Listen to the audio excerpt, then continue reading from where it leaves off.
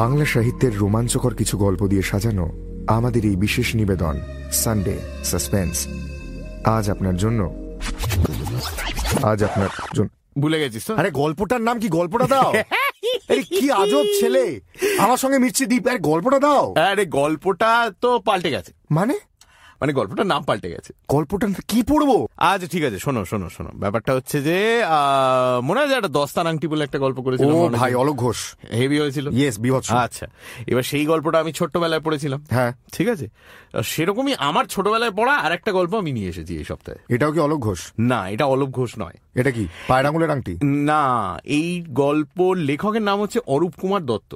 আচ্ছা, এবার আমি তো জানি না, আমি তো ছোটবেলায় পড়েছি বই। তুমি কি ওনার আত্মীয় স্বজন কাউকে ধরে পড়ে এনেছো? না, ওনাকে ধরতে পেরেছিলাম, কিন্তু তারপরে আমি চমকে গেছি আর কি। মানে আমি ছোটবেলায় গল্প পড়েছি, ভালো লেগেছে, তারপর দেখি ওরে বাবারে, অরূপ কুমার দত্ত বিশাল, মানে বিরাট বিগ শট আর কি। কে 17 না 18টা নভেল লিখেছেন ছোটদের জন্য, তাছাড়া বড়দের জন্য নন ফিকশন লিখেছেন। তাছাড়া উনি আসামের একজন প্রচন্ড ওয়েল নন জার্নালিস্ট, তার উপরে উনি পদ্মশ্রী পেয়েছেন, এক গুচ্ছ অন্য সমস্ত অ্যাওয়ার্ড ট্যাওয়ার্ড পেয়েছে, বিরাট ব্যাপার। তরুণ কুমার ভাদুরী গোত্রীয় মানুষ আর কি। এবার যেহেতু উনি আসামের, উনি যে অ্যাডভেঞ্চার স্টোরি গুলো লিখতেন ছোটদের জন্য, সেগুলো they are also set in Assam. আচ্ছা, তো সেরকমই একটা গল্প এটা। এই গল্পটা now Arup Kumar Dutta actually writes in English. Okay, Indian author writing in English, অনুবাদ করা হয়েছে নিশ্চয়ই, তাই জন্য। এবার যেটা হয়েছে সেটা হচ্ছে অরিজিনাল ইংরেজি গল্পটার নাম হচ্ছে the trouble in Kolongijan.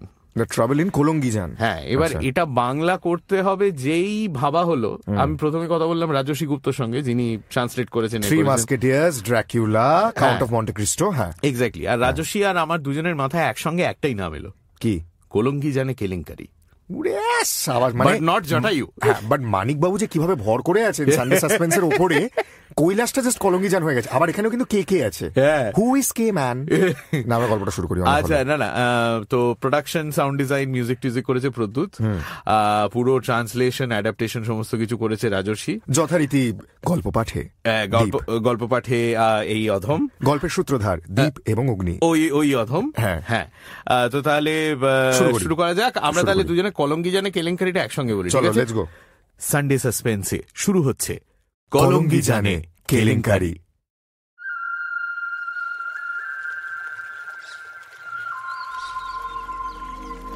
Assam রাজ্যের ছোট্ট নদী কলঙ্গিজান, আর তার তীরে ছোট্ট গ্রাম। নদীর নামেই তারও নাম কলঙ্গিজান। গ্রামটি ভারী সুন্দর। প্রকৃতি এই গ্রামের সৌন্দর্য আর লক্ষ্মীশ্রী ঢেলে দিতে কোনো কার্পণ্য করেনি। নদীর ধারে ধারে চাষের ক্ষেত আর গাছপালার শ্যামল শোভা। বর্ষাকালে পাহাড় থেকে নেমে আসা জলের তোড়ে ছোট্ট নদী টইটম্বুর হয়ে ওঠে। তারপর এক সময় রুদ্রমূর্তি ধরে ভাসিয়ে নিয়ে যায় গ্রামকে। বর্ষার শেষে জল নেমে গেলে আবার চলতি জীবনের ছন্দে ফেরার কষ্ট শুরু করে সাধাসিধে, নিরক্ষর কিন্তু দরাজ মনের খাটিয়ে মানুষগুলো। এ তাদের প্রতি বছর লেগে থাকা নিত্য সংগ্রাম। এই কষ্ট তাদের এক প্রকার গা সওয়াই হয়ে গিয়েছিল, কিন্তু বাইরে থেকে দেখলে যেমনই হোক, ভিতরে ভিতরে গ্রামের পরিস্থিতি কিন্তু ঘোরালো হয়ে উঠছিল। সেই নিয়েই এই গল্প। কলঙ্গিজান গ্রামের একমাত্র মহাজন ছিল তুলারাম। কবে কোথা থেকে যে সে এই গ্রামে এসেছিল তা কেউ জানে না। লোককে ভীষণ চড়া সুদে টাকা ধার দেওয়া ছিল তার ব্যবসা, বিশেষ করে নদীর বন্যার সময়। গাঁয়ের লোক সিধে সাদা। তারা প্রথমে তুলারামকে বিপদের বন্ধু মনে করেছিল। তারপর যেদিন তার স্বরূপ তাদের চোখের সামনে দেখা দিল, ততদিনে তারা তুলারামের জালে আষ্টে পৃষ্ঠে বাঁধা পড়ে গিয়েছে। গ্রামের রস যতই শুকিয়ে আসতে থাকে, তুলারাম ততই ফুলে ফেঁপে ওঠে। গ্রাম থেকে একটু দূরে তার বিরাট বাড়ি হলো। দেশ থেকে তার পরিবারকে নিয়ে এসে রাখতে হবে কিনা, একের পর এক দোকান খুলল সে। বড় লোকের চূড়ান্ত করে মোটর গাড়ি কিনল। এমনি করে সে গাঁয়ের সর্বে সর্বা হয়ে বসল। লোকে ততদিনে তাকে তুলারাম বাবু বলে ডাকতে আরম্ভ করেছে। বন্ধকের কারবারের দৌলতে ততদিনে গাঁয়ের বেশিরভাগ চাষের জমি তার হস্তগত হয়েছে। সেসব জমির ফসলের অর্ধেকই ঋণের সুদ হিসেবে তার গোলায় গিয়ে ওঠে। আর তার হিসেবের খাতায় যে ইকড়ি মিকড়ি কি হিসেব লেখা থাকে তা নিরক্ষর চাষাভূষো গ্রামবাসীর মাথায় ঢোকে না। বাবুর কাছ থেকে টাকা ধার নেওয়ার পর কিছু না বুঝে সুঝেই তারা খাতায় বাবুর লিখে দেওয়া অঙ্কের নিচে টিপছাপ দিয়ে দেয়। জানতেও পারে না যে তুলারাম বাবু তাদের 5 টাকা ধার দিয়ে 500 টাকা ধার লিখিয়ে নিলেন। সে ধার আর কোনোদিন শোধ হয় না। গ্রামবাসীরা একের পর এক মাথায় হাত দিয়ে বসে পড়তে লাগলো। আদালতে গেলে যে সুবিচার পাওয়া যেতে পারে সেই কথাটা মাথায় আসার মতো বুদ্ধি বা শিক্ষা কোনোটাই তাদের নেই।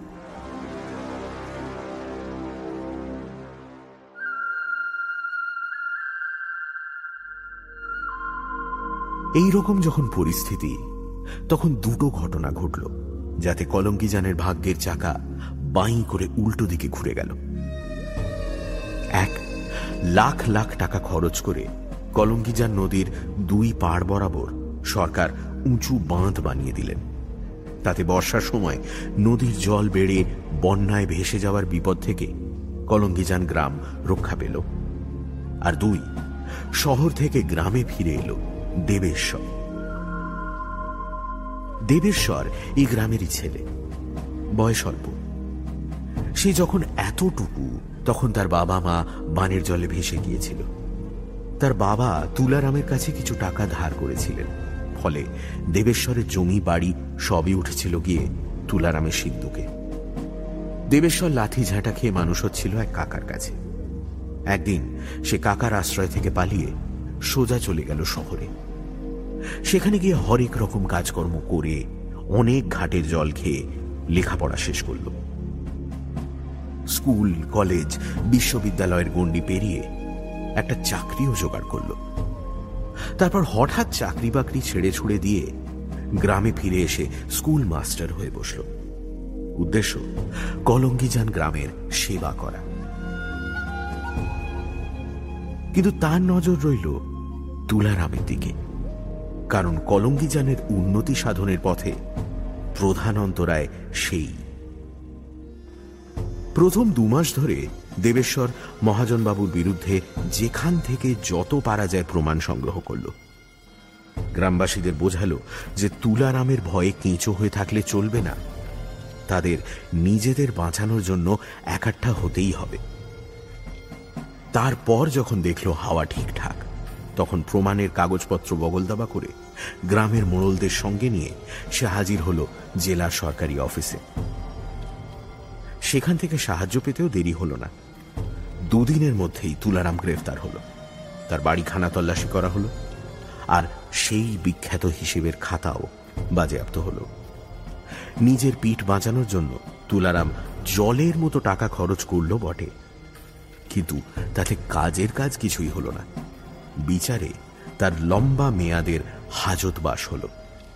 সরকার তার সব সম্পত্তি দখল নিলেন। তারপর গ্রামবাসীদের যার যা সম্পত্তি তুলারামের কাছে বন্ধক ছিল সেই সমস্ত জমি জমা ন্যায্য মালিকদের ফিরিয়ে দিলেন।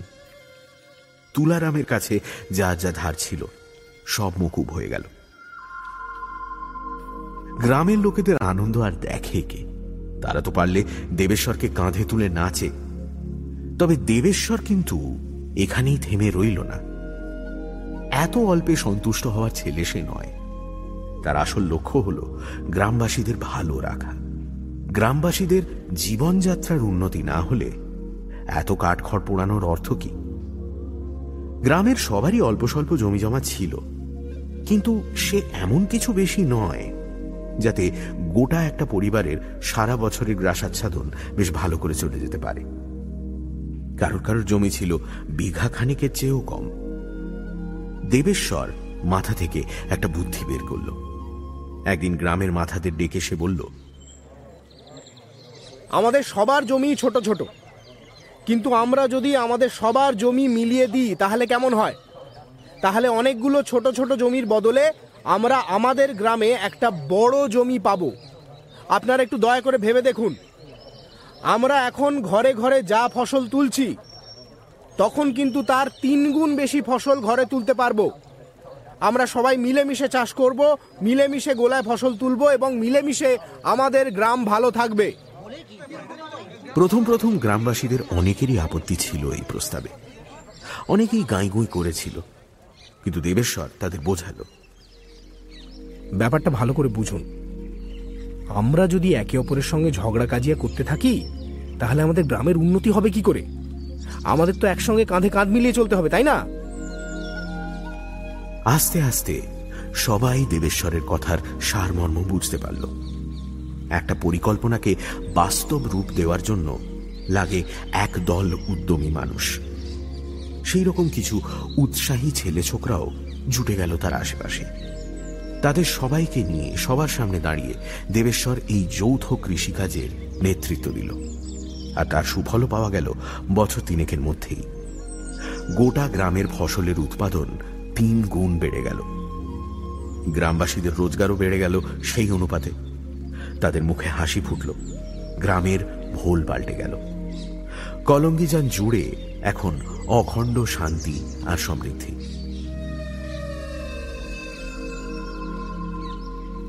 কিন্তু অত সহজে তো সমস্যার সমাধান হয় না। গল্প যে তাহলে শুরু হতে না হতেই শেষ হয়ে যাবে। এরই মধ্যে তুলারামের মেয়াদ খাটা শেষ হয়েছে। সে গ্রামে ফিরে এসে আবার বসবাস শুরু করেছে। আগের সেই প্রতাপের ছিটে ফোঁটাও আর তার নেই।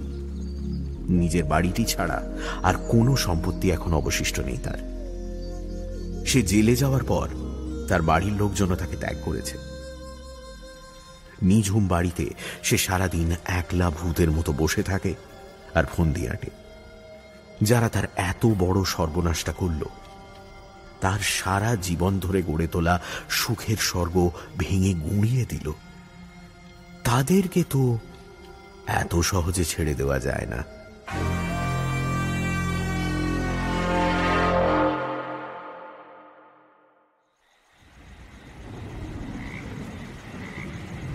গভীর রাত, আকাশে কালো মোষের মতো বিরাট মেঘগুলো গুঁতোগুঁতি করছে। বৃষ্টি নামলো বলে।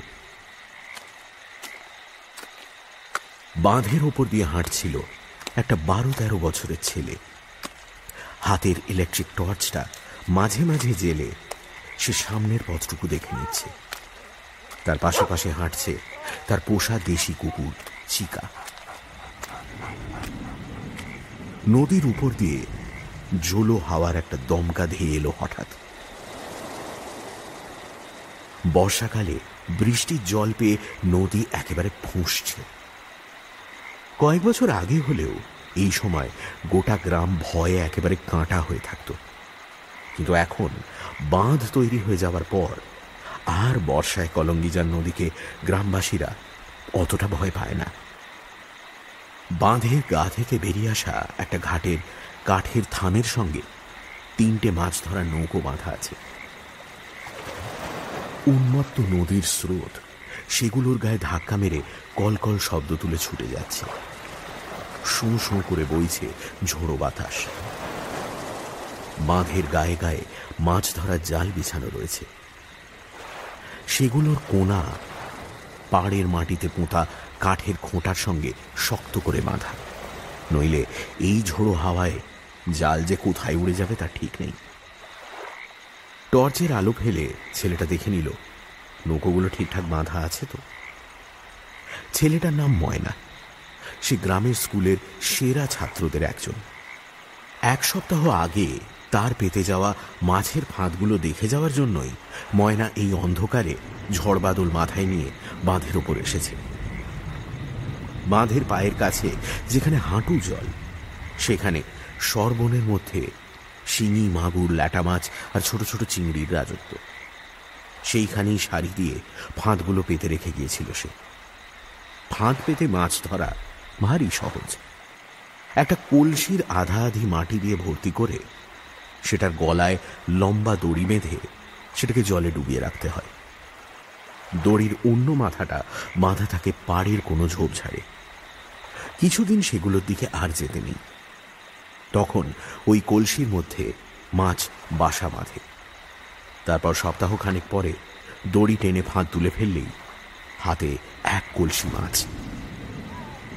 প্রথম ফাঁদটার কাছাকাছি এসে ময়না বাঁধ থেকে জলে নামল।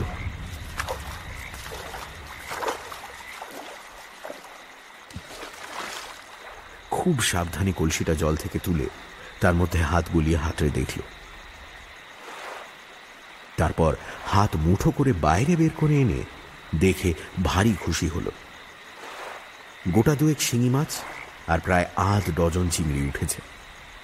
মাছগুলোকে কাঁধে ঝোলানোর বেতের খালুইতে চালান করে কলসিটাকে আবার জলে ডুবিয়ে দিল ময়না। জমা জলে হাত ধুয়ে নিয়ে সে দ্বিতীয় ফাঁদটার দিকে পা বাড়ানো মাত্রই আকাশ চিরে ছুটে গেল একটা বিদ্যুতের ফলা। আর বড় মুহূর্তেই কড় কড় শব্দে কান ফাটিয়ে বাজ পড়ল। আকাশ ভেঙে বৃষ্টি আসবে নিশ্চয়। অবশ্য তাতে ময়নার কিছু যায় আসে না। সে বৃষ্টিতে ভিজতে দারুণ ভালোবাসে। উজান ঠেলে চলতে লাগলো ময়না। মাঝে মাঝে মেঘের গুড়গুড় শব্দ ছাড়া নিশ্চিদ্র অন্ধকারে আর একটাই আওয়াজ শোনা যাচ্ছে, এক টানা ব্যাঙের ডাক। ক্রমেই ময়না গ্রামের থেকে দূরে সরে যেতে লাগল।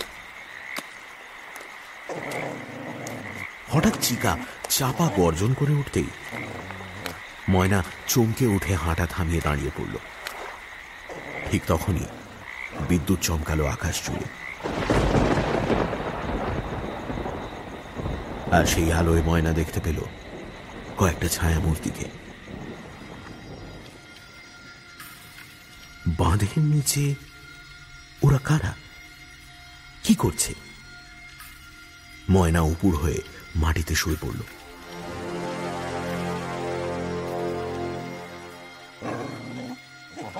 চিকা, একদম চুপ, কোনো শব্দ করবি না, আমার সঙ্গে আয়। অতি সাবধানে গুঁড়ি মেরে এগোতে লাগলো ময়না। লোকগুলো কি করছে দেখতেই হবে। আর একবার বিদ্যুৎ ঝলসে উঠল।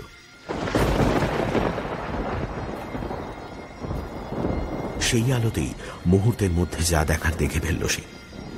দুটো লোক, একজন একটা বেলচা দিয়ে মাটি খুঁড়ছে আর অন্যজন তার পাশে তদারক করার ভঙ্গিতে কোমরে হাত দিয়ে দাঁড়িয়ে আছে। লোক দুটোর পাশে পড়ে আছে একটা কালো বাক্স আর গোল করে পাকানো লম্বা একটা তার। লোকগুলো কে বা কি করছে বুঝতে পারল না ময়না, কিন্তু তাদের হাবে ভাবে একটা ব্যাপার ময়না স্পষ্ট বুঝতে পারছিল, এরা চুপি চুপি কিছু একটা করতে এসেছে। আর যে কাজ রাতের অন্ধকারে চুপি চুপি করতে হয় সে কাজ ভালো কিছুতেই হতে পারে না। আর এক মুহূর্তও সময় নষ্ট না করে ময়না বুকে হেঁটেই পিছিয়ে এলো। তারপর হাঁচড় পাঁচড় করে উঠে দাঁড়িয়ে পেছনে ঘুরে পালাতে যাবে এমন সময় একজোড়া সাঁড়াশির মতো শক্ত হাত বাঘের থাবার মতো এসে পড়ল তার ঘাড়ে। পরক্ষণেই থাবা দুটো এক হ্যাঁচকায় ওকে প্রায় শূন্যে তুলে ফেলল। আর ময়না টের পেল একটা কনকনে ঠান্ডা ধাতুর তৈরি ধারালো জিনিস ওর গলার ওপর খোঁজা দিচ্ছে। চুপ, টু শব্দটি করলে গলা কেটে নদীর জলে ফেলে দেব। ময়না প্রমাদ গুনল। টর্চের আলো জ্বালাটাই কাল হয়েছে। আর একবার চমকে ওঠা বিদ্যুতের আলোয় ও লোকটাকে স্পষ্ট দেখতে পেল। ইয়া লম্বা চওড়া চেহারা, সারা গায়ে ডুমো ডুমো মাংসপেশি কিলবিল করছে যেন, মুখ ভর্তি দাড়ি গোঁফ। লোকটা চোখ দুটো বাঘের মতো জ্বলছে। পাশে দাঁড়িয়ে আছে আরো একটা লম্বা চেহারার চুয়াড়ি গোছের লোক। সময় নষ্ট করিস না রতন, এই ছেলেটা বেঁচে থাকলে আমাদের সবাইকে দড়িয়ে দেবে। এটাকে এক্ষুনি কেটে নদীতে ভাসিয়ে দে। ইতিমধ্যে বাঁধের তলা থেকে অন্য লোক দুটো উঠে এসেছে। তাদের হাতেও বন্দুক রয়েছে। ময়নার সারা শরীর ঠান্ডা হয়ে গেল।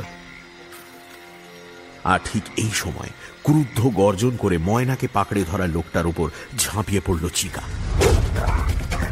দাঁত বসিয়ে দিল লোকটার হাতে। লোকটা রাগে যন্ত্রণায় চাপা গলায় চিৎকার করে উঠল। পরক্ষণই তার হাতে ছুরিটা বাতাস কেটে ছুটে এলো চিকার দিকে, কিন্তু চিকা আগেই বিপদ আন্দাজ করতে পেরে সরে গিয়েছে। তাকে আঘাত করতে গিয়ে লোকটাই বরং টাল সামলাতে না পেরে উল্টে পড়ে সোজা গড়িয়ে যেতে লাগলো নিচে বাঁধের ঢাল বেয়ে। ময়নার চারিদিকে শত্রু। বাঁদিকে ঢালের নিচে জলাজমি আর জলকাদায় ভরা ক্ষেত, ডান দিকে বাঁধের উপরে বর্ষার জলে ফুঁসতে থাকা উত্তাল নদী। তার সিদ্ধান্ত নিতে 1 সেকেন্ডও সময় লাগলো না। কেউ কিছু বুঝে ওঠার আগেই মাথা নিচু করে তীরের মতো ডান দিকে ঘেঁষে ছুট লাগিয়ে বিরাট একটা দম নিয়ে অন্ধকারের মধ্যেই জলে ঝাঁপ মারল ময়না।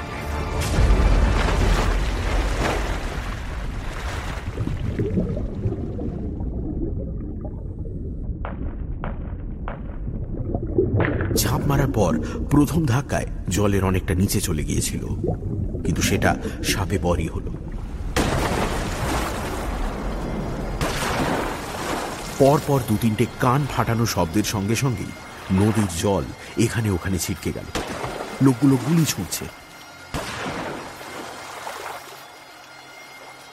কিন্তু ময়নাকে দেখতে পাচ্ছে না। অন্ধকারকে ঢাল করে ময়না প্রাণ ভয়ে সাঁতার কাটতে লাগলো। 10 সেকেন্ড, 20 সেকেন্ড, আধ মিনিট, 1 মিনিট। ময়নার মনে হতে লাগলো আজও মরেই যাবে, হয় ওই শয়তানগুলোর হাতে, নয়তো ওই পাগলা নদীর ঢেউয়ের তলায়। হাতে কাঠের থামের মতো কি যেন ঠেকতেই ময়না যেন প্রাণ ফিরে পেল। নদীর ঘাট, আর ঘাটে বাঁধা রয়েছে সেই মাছ ধরা নৌকোগুলো। নিঃশব্দে জলচর সরীসৃপের মতো একটা নৌকোয় উঠে পড়ল ময়না। ভগবান বাঁচিয়েছেন, গোটা নৌকোটা ত্রিপল দিয়ে ছাওয়া। একটা কোণ তুলে ত্রিপলের মধ্যে সেঁধিয়ে গিয়ে ত্রিপল এক চুল ফাঁক করে ও বাঁধের দিকে চোখ ফেলল। বাঁধের ওপর থেকে 3-4টে জোরালো টর্চের আলো অন্ধকার চিরে নদীর পাড়ে ইতিউতি এসে পড়েছে। লোকগুলো পাগলের মতো খুঁজছে ওকে। এবার কি হবে? কি করে পালাবে? সকাল হওয়া পর্যন্ত এইভাবে নদীর ওপর নৌকোর মধ্যে ত্রিপল চাপা দিয়ে লুকিয়ে থাকতে হবে নাকি? তার মধ্যেই যদি যদি লোকগুলো ওকে খুঁজে পেয়ে যায়। আচ্ছা, চিকা কোথায় গেল? সেও কি নদীতে ঝাঁপিয়েছিল? জলের নিচে তলিয়ে গেল নাকি? টর্চের আলোগুলো নড়ছে চড়ছে, কিন্তু চলে যাচ্ছে না। এবার ময়নার মাথা ঠিক উপরে চলে এসেছে আলোগুলো। লোকগুলোর কথা শোনা যাচ্ছে। ছেলেটাকে খুঁজে পেতেই হবে।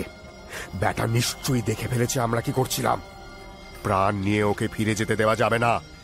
এতক্ষণ তো খুঁজলাম ওস্তাদ, আমার মনে হয় ছেলেটা নদীতে তলিয়ে গেছে। এই ভরা নদীতে ওইটুকু বাচ্চা বাঁচে নাকি? কত সাঁতার কাটবে? আর যদি সাঁতার না কাটে, যদি বাঁধের গায়ে কোথাও লুকিয়ে বসে থাকে? এই ঘাটে কয়টা নৌকো বাঁধা আছে, দেখ রতন, ওর মধ্যে লুকিয়ে নেই তো? ঠিক, এটা মন্দ বলিসনি লাড়ু। নেমে গিয়ে দেখতো। যা বাবা, আমি নৌকা দেখালাম বলেই আমাকে নামতে হবে?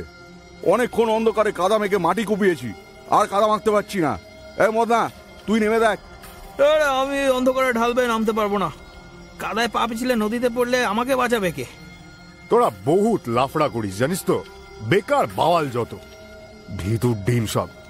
টর্চটা ধর, আমি নেমে দেখছি। ময়নার হৃৎপিণ্ডটা গলার নিচে এসে ধাক্কা মারছে। রতন যদি সত্যি নেমে আসে।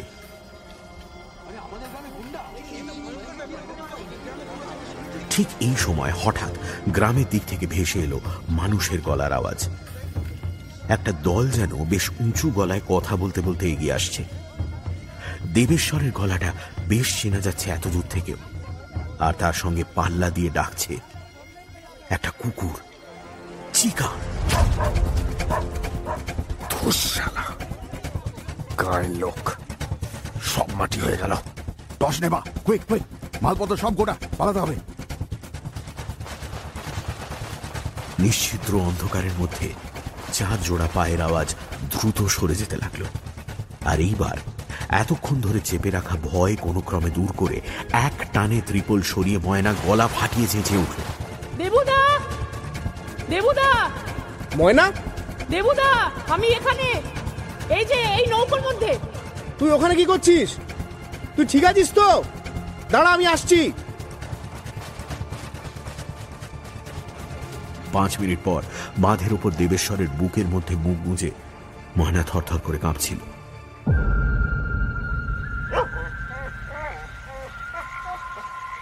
ওর গা চেটে দিচ্ছিল চিকা। প্রচন্ড ভয়ের মধ্যেই ময়না সবটা খুলে বলেছে দেবেশ্বরকে। দেবেশ্বর শুনে গম্ভীর হয়ে গেল।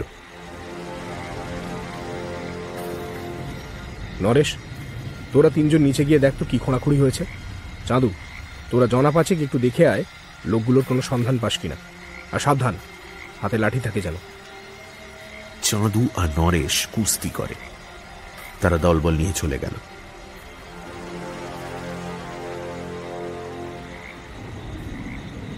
আকাশে মেঘ আরো ঘন হয়ে এসেছে। হাওয়ার তেজ বেড়েছে। তোমরা এখানে এলে কি করে দেবুদা? চিকা হঠাৎই আমার বাড়িতে গিয়ে হাজির হলো। মুখে তোর মাছ রাখার খালুই। খুব উত্তেজিত, কেবলই ডেকে চলেছে। আর মুখে করে আমার প্যান্ট ধরে টেনে নিয়ে যাচ্ছে। তখনই বুঝেছি একটা কিছু গন্ডগোল হয়েছে। তুই নিশ্চয়ই বিপদে পড়েছিস। সবাইকে ডেকে আনলাম তখন। আজ তোকে চিকাই বাঁচিয়েছে রে। ময়নার মন কৃতজ্ঞতায় ভরে উঠল। চিকাকে জড়িয়ে ধরল। চিকা আজ ওর সত্যিকারের বন্ধুর কাজ করেছে। এর মধ্যেই ফিরে এলো বিলু আর নরেশের দলবল। কাউকে কাউকে খুঁজে পেলাম না দেবুদা। লোকগুলো যেন হাওয়ায় মিলিয়ে গিয়েছে। তবে ময়না ঠিকই বলেছে, নদীর ধার ঘেঁষে বাঁধের গায়ে মাটি কেটে বেশ বড় গর্ত করেছে লোকগুলো। এখন তাহলে কি করা যায়? মুখ নিচু করে গম্ভীর মুখে ঠোঁট কামড়ে কি যেন ভাবল দেবেশ্বর। আর ঠিক এই সময় এতক্ষণ ধরে জমে থাকা কালো মেঘ ভেঙে নেমে এলো বৃষ্টি। দেবেশ্বর অধৈর্যভাবে মাথা নাড়ল। ময়না, তুই আর আমি গ্রামে ফিরে যাই, চল। বিলু, নরেশ, তোরা এখানে থাক। এই জায়গাটা এখন পাহারা দেওয়া খুব দরকার। লোকগুলো ফিরে আসতে পারে। এখন পাহারা দিতে হবে? এই আকাশ ভাঙা বৃষ্টির মধ্যে কার দায় পড়েছে বাঁধের ধারে মাটি কাটতে আসবে? যেটা বলছি সেটা শোন। বৃষ্টি বলেই বিপদ বেশি। আমরা গ্রামে গিয়ে আরো লোকজন, টর্চ, লাঠিসোঁটার ব্যবস্থা করছি। ততক্ষণ তোরা কেউ বাঁধের উপর থেকে নড়বি না, কড়া নজর রাখবি। তুমুল বৃষ্টির মধ্যে গ্রামের দিকে পা চালাতে চালাতে ময়না জিজ্ঞেস করল, এই বৃষ্টির মধ্যে সবাইকে বাঁধ পাহারা দিতে হবে কেন দেবুদা? দেবেশ্বর চুপ করে হাঁটতে লাগল। কি যেন ভাবছে সে। ওই লোকগুলো কারা দেবুদা? ওরা মাটি খুঁড়ছিল কেন? কি চায় ওরা? আচ্ছা, ওদের সঙ্গে একটা কালো বাক্স আর এক গোছা তার ছিল দেখলাম। কাল গ্রামের মোড়লদের নিয়ে একটা মিটিং ডাকতে হবে, বুঝলি? তুইও থাকবি। সামনে বড় বিপদ।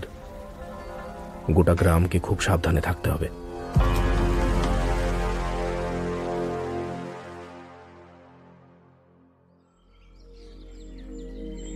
পরের দিন সকালে স্কুলের মাঠে গ্রামের মাথাদের ডেকে গত রাতের পুরো ঘটনা জানালো দেবেশ্বর। ময়না নিজের মুখে সমস্ত কথা বলল। আজ ওর সঙ্গে ছিল ওর বন্ধু বিলু। বিলু ওরই বয়সী। ওর বাবা নদীতে মাছ ধরেন। নদী হলো বিলুর ঘর বাড়ি। সে মাছের মতো সাঁতার কাটে আর দারুণ নৌকো বাইতে পারে। সব শুনে স্তক বিলু আফসোস করছে। ইস ময়না, তুই কাল রাতে নদীর ধারে যাওয়ার আগে একবারটি আমায় জানালি না। আমি থাকলে 2-1টা লোককে তো ঘায়েল করে রেখে আসতামই। শোন, তুই এখন আর একদম একলা একলা ঘুরে বেড়াবি না। নদীর ধারে তো যাবিই না আমার সঙ্গে ছাড়া। ময়নার মুখে পুরো ঘটনা শুনে গ্রামের বুড়োদের চক্ষু চড়ক গাছ হয়ে গেল। এতদিন তাঁরা এই গ্রামে রয়েছেন, ঝড়, বৃষ্টি, বন্যার মতো হাজারো প্রাকৃতিক বিপদের মোকাবিলা করেছেন, কিন্তু এ আবার কোন জাতের বিপদ? তোর জোর বরাত্রে ময়না।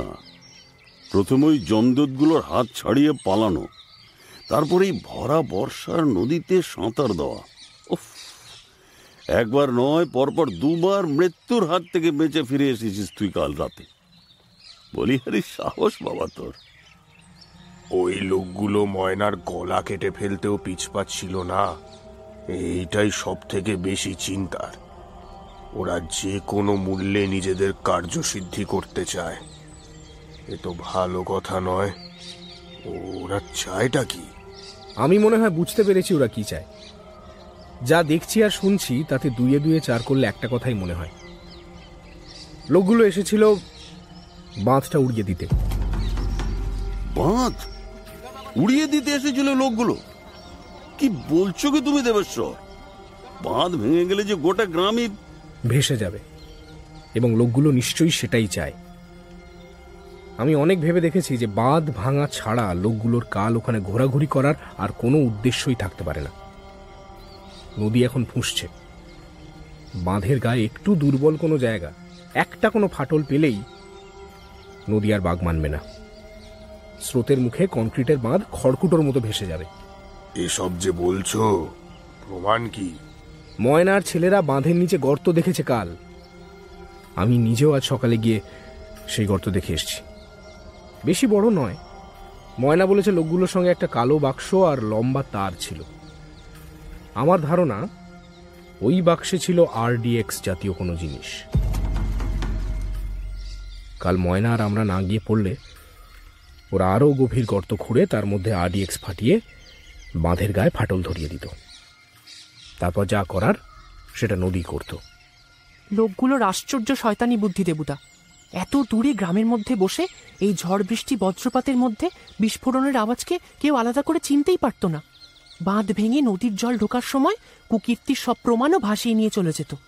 ওদের ধরার আর কোনো উপায়ও থাকতো না তখন। মুরব্বীদের মুখে কথা সরছিল না। ভয়ে তাঁদের হাত পা ঠান্ডা হয়ে যাচ্ছিল।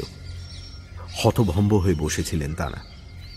দেবেশ্বর আর ময়নার যুক্তিতে যে কোনো ফাঁক নেই তা তারা বুঝতে পারছিলেন।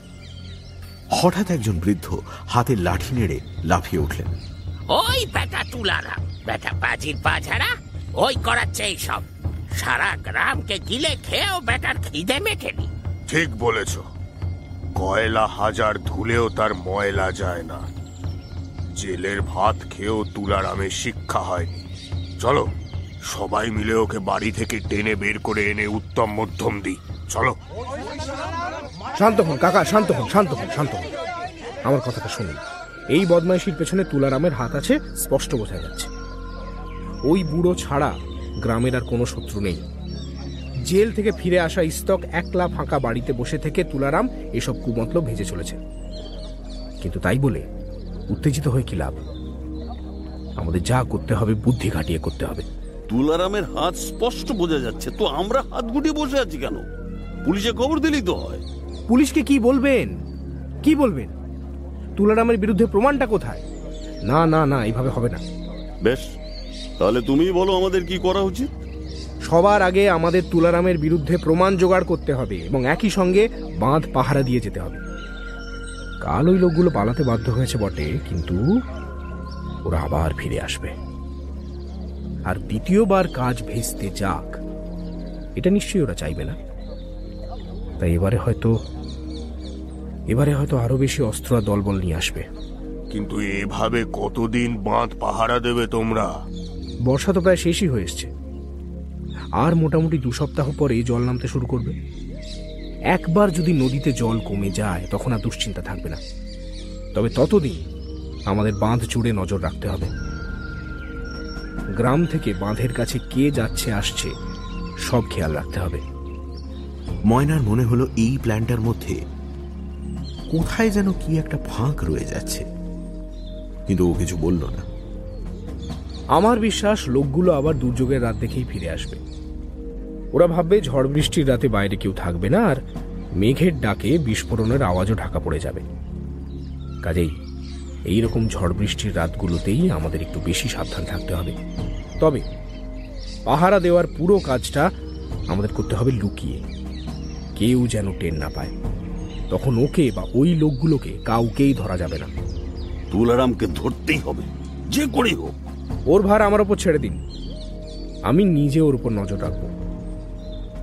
ওকে যতটা মিটমিটে ডান আপনারা ভাবছেন, ও তার থেকে অনেক বেশি ঘড়িয়াল লোক,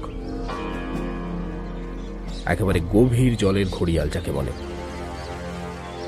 মানে ও আরো বদমাইশির খবর পেয়েছো নাকি? ভেবে দেখুন, তুলারাম গ্রামের উপর প্রতিশোধ নিতে চায়, কলঙ্গিজানের সর্বনাশ করতে চায়, কিন্তু শুধুমাত্র সেই জন্যই কি তার মতো গরিব লোক এত পয়সা খরচা করবে? আমরা জানি তুলারামের এখন আর পয়সা কড়ি কিচ্ছু নেই, ওর প্রায় দিন চলেই না। অথচ কালকের ওই লোকগুলোর হাবভাব দেখে বোঝাই যাচ্ছে যে তারা বাইরে থেকে আসা মার্কা মারা পেশাদার গুন্ডা। তুলারাম এই গুন্ডাগুলো ভাড়া করলো কি করে? তাছাড়া আরডিএক্স জাতীয় এক্সপ্লোজিভের দামও তো প্রচুর।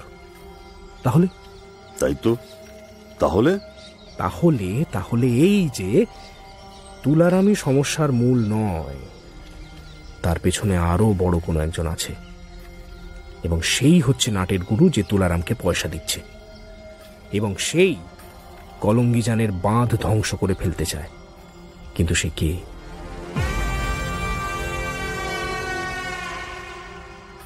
বাঁধ ভাঙলে তার কি লাভ? খুঁজে বের করতেই হবে। গ্রামের মাথারা হাঁ করে চেয়ে রইলেন দেবেশ্বরের মুখের দিকে। তুলারাম তো চেনা বিপদ, কিন্তু তারও পেছনে একজন মেঘনাদ আছে। সে গোটা গ্রামকে ধ্বংস করে দিতে চায় কেন? এখানকার বাসিন্দারা তো কারোর খারাপ চায়নি, কারোর ক্ষতি করেনি। তবে এই সুন্দর ছোট্ট গ্রাম কলঙ্গিজানের ওপর তার কিসের আক্রোশ? এই মেঘনাদকে তাঁরা চেনেন না। সে যে কত বড় শক্তি ধরার বদমাইশ তাও জানেন না। সে যদি গোটা গ্রামকে ধ্বংস করে দিতে চায়, তবে উপায় কি? আরে কি হলো? মাথায় আকাশ ভেঙে পড়লো নাকি? ঘাবড়াবেন না একদম, আমি তো রয়েছি। চোখ কান খোলা রাখলে আর সবাই একসঙ্গে হাতে হাত মিলিয়ে চললে আমাদের কোনো বিপদ হবে না। দরকার হলে ওই তুলারামের গর্তে ঢুকে ভুঁড়ো শেয়ালটার গোপ ছিঁড়ে আনবো। ময়নার ওপর আক্রমণের কথাটা পুরোপুরি চেপে রাখা গেল না। তবে দেবেশ্বরের তৎপরতার দৌলতে গ্রামের লোকে এইটুকুই জানল যে বাঁধের ওপর কয়েকটা ছিঁচকে গুন্ডার পাল্লায় পড়েছিল ময়না। তবে খবরটা ছড়িয়ে পড়তে মাইল চারেক দূরের থানা থেকে অফিসার ইনচার্জ গোস্বামী দুজন কনস্টেবল সমেত কলঙ্গিজানে এসে হাজির হলেন। তিনি দেবেশ্বরের চেনা লোক, সৎ কর্মঠ পুলিশ অফিসার। দেবেশ্বর তার কাছ থেকে কিছু লুকোল না। সব শুনে গোস্বামী গম্ভীর হয়ে গেলেন। ব্যাপারটা সিরিয়াস দিকে টার্ন নিচ্ছে। এসবের পেছনে তুলারামই থাক বা অন্য কেউ, তাদের থামাতেই হবে। আমি কিভাবে সাহায্য করতে পারি বলো? আপাতত আপনি কিচ্ছুটি না করলেই আমাকে সাহায্য করা হবে। তবে তবে আপনি লোকজন নিয়ে তৈরি থাকবেন। ডাক পড়লেই যেন আপনাকে সদল বলে কলঙ্গিজানে দেখতে পাই। তা পাবে। বাঁধ পাহারা দেওয়ার ব্যাপারটা চালিয়ে যাও। আর তুমি বললে তুলারামের ব্যাপারে খোঁজ খবর নেবে, সে ব্যাপারে আমি তোমাকে একটা পরামর্শ দিতে পারি। বলুন না। এখান থেকে মাইল কয়েক দূরে ন্যাশনাল হাইওয়ের উপর একটা চা গুমটি আছে। সাধারণত লরিওয়ালারাই যাওয়ার পথে ওখানে দাঁড়ায়। দোকানির নাম শাহু, খুব চালাক চতুর লোক। অনেক খবর থাকে ওর কাছে। আমার নাম করে ওর সঙ্গে কথা বলো। দেবেশ্বর স্মিত হেসে ঘাড় নাড়ল।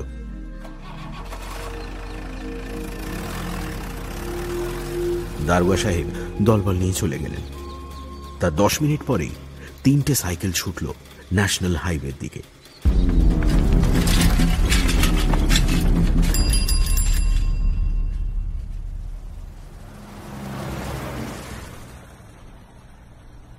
দেবেশ্বর, ময়না আর বিলু যখন চায়ের দোকানে ঢুকল তখন মাঝ দুপুর। মাঝবয়সী দোকানদার থলথলে ভুঁড়ির ওপর স্যান্ডো গেঞ্জি তুলে চোখ বুজে ঝিমোতে ঝিমোতে গামছা ঘুরিয়ে হাওয়া খাচ্ছে। দুটো খেঁকি কুকুর আর এক ঝাঁক মাছি ছাড়া কেউ নেই দোকানে। দোকান জমে ওঠে রাত্রিরে, যখন রাস্তা দিয়ে ট্রাক চলাচল বেড়ে ওঠে। কাকা, 3টে চা দাও। দোকানে খদ্দের ঢোকার আওয়াজ পেয়েই শাহুর চোখ খুলে গিয়েছিল। সে নির্বিকার মুখে উঠে গা চুলকোতে চুলকোতে গিয়ে উনুনে চায়ের জল ছড়িয়ে দিল। তারপর এদের কাছে এসে বলল, বাবারে যা গরম পড়েছে, পাথরের গায়ে ফোসকা পড়ে যাবে। তা বলো, তোমাদের চায়ের সঙ্গে খাবার দাবার কি দেবো বলো? খাবার না কাকা, খবর দাও, খবর। শাহুর চোখ দুটো শুধু একটু বড় বড় হয়ে গেল, কিন্তু তাছাড়া তার মুখে কোনো পরিবর্তন হলো না। হাসালে ভাইটি, আমি পুরি, সবজি, লাড্ডু, বরফি সব দিতে পারি, তার বেশি কিছু দিতে পারবো না। ও হ্যাঁ, আন্ডা চাইলেও পাবে, সেদ্ধ, মামলেট, সব রকমের। তার চেয়ে বেশি আমার কাছে আর কোনো ফান্ডা নেই গো। গোস্বামীদা যে বললেন তুমি শুধু খাবার নয় খবরও সাপ্লাই করো। হ্যাঁ, গোস্বামী বাবু মানে দারোগা বাবু? কি আপদ রে বাবা। আচ্ছা বলো, কি খবর জানতে চাও বলো। কিন্তু ভাইটি, খবর কিন্তু এমনি এমনি হবে না। মানে আমারও ট্যাগ না খেয়ে আছে কিনা সকাল থেকে, তার তো কিছু খাবার টাবার দরকার নাকি? দেবেশ্বর মুচকি হেসে শাহুর দিকে একটা 5 টাকার নোট বাড়িয়ে দিল। শাহু সেটা ট্যাকস্থ করে 4 গ্লাস চা নিয়ে এসে বসলো টেবিলে। আচ্ছা, ইদানিং কালের মধ্যে এখানে বাইরের লোক কাউকে দেখেছো কাকা? কথা শোনো, হাইওয়ের ধারে চা গুমটিতে পাড়া ঘরের লোক কটা আসে? সবই তো বাইরের লোক। তা তুমি কেমন লোক চাইছো সেটা বলো, তাহলে আমার দ্বারা কিছু উপকার হলেও হতে পারে। আমি ধরো লম্বা ছড়া, মুখে চাপ দাড়ি, চেহারাটা অনেকটা বডি বিল্ডারদের মতো। আহা, খুব মনে আছে তাকে। দিন 4 আগেই গাড়িতে চেপে এসেছিল। ওই জনা 4-5 ছিল। একটা তো এই লোকটা, আরেকজন বেশ বড় লোক, হ্যাঁ, চকচকে জামা জুতো পরা, বেশ মেজাজি লোক, সেই এদের পান্ডা মনে হয়। আরেকজন ছিল বেঁটে খাটো, গাট্টা গোট্টা চেহারা, মুখ ময় বসন্তের দাগ, আর আর হ্যাঁ আর আর আর একটা চোখ খারাপ। অমুক একবার দেখলে কেউ জীবনে ভুলবে না।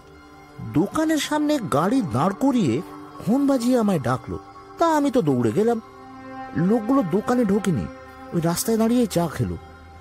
যাওয়ার সময় ওই চেক নাই লোকটা একটা 5 টাকার নোট দিয়ে গেছিল, ভাঙানিও ফেরত নেয়নি আমার থেকে। আর আর আর হ্যাঁ হ্যাঁ হ্যাঁ হ্যাঁ আর গাড়ি স্টার্ট দেওয়ার সময় ওই দাড়িওয়ালা লোকটা জিজ্ঞেস করেছিল তুলারাম বাবুর বাড়ি যাওয়ার রাস্তা কোনটা।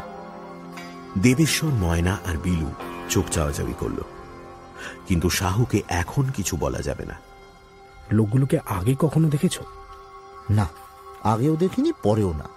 শহরের লোক হবে, গাড়িটাকেও আর দেখিনি এ চত্বরে কোথাও। গাড়িটার নম্বর মনে আছে কাকা? নম্বর? ভাইটি, তা আগে যদি জানতাম যে তোমরা এসে ওই গাড়ির ঠিকুজিকুলুজি জানতে চাইবে, তাহলে নম্বরটা নিশ্চয়ই টুকে রাখতাম। আহা, চটো কেন কাকা? আচ্ছা, নম্বর চুলোয় যাক, গাড়িটাকে দেখতে কেমন সেটা তো মনে আছে নাকি? কেমন আবার দেখতে হবে? আর 5টা অ্যাম্বাসেডারের মতোই দেখতে। 4টে চাকা, 2টো হেডলাইট, একটা স্টিয়ারিং, একটা ইঞ্জিন, আর হ্যাঁ, রংটা নীল। চা শেষ হয়ে গিয়েছিল। শাহুর থেকে আর কিছু জানার নেই বুঝতে পেরে দেবেশ্বর উঠে পড়ল। আবার গ্রামের দিকে ছুটে চলল 3টে সাইকেল।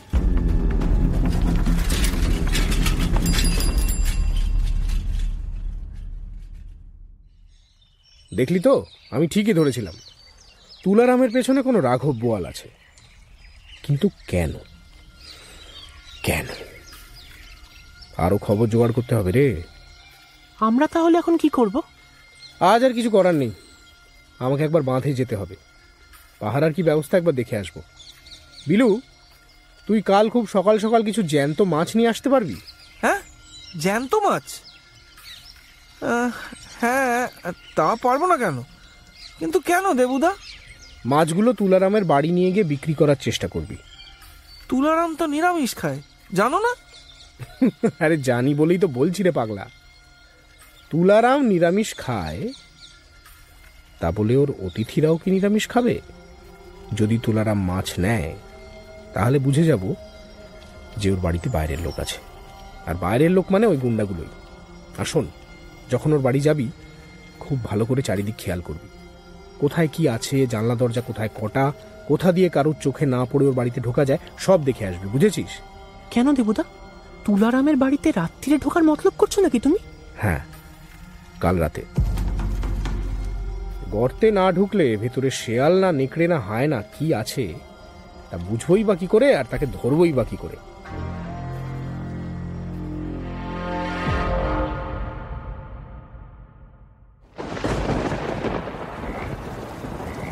সেদিন রাতে আবার আকাশ বাতাস কাঁপিয়ে ঝড় বৃষ্টি শুরু হলো।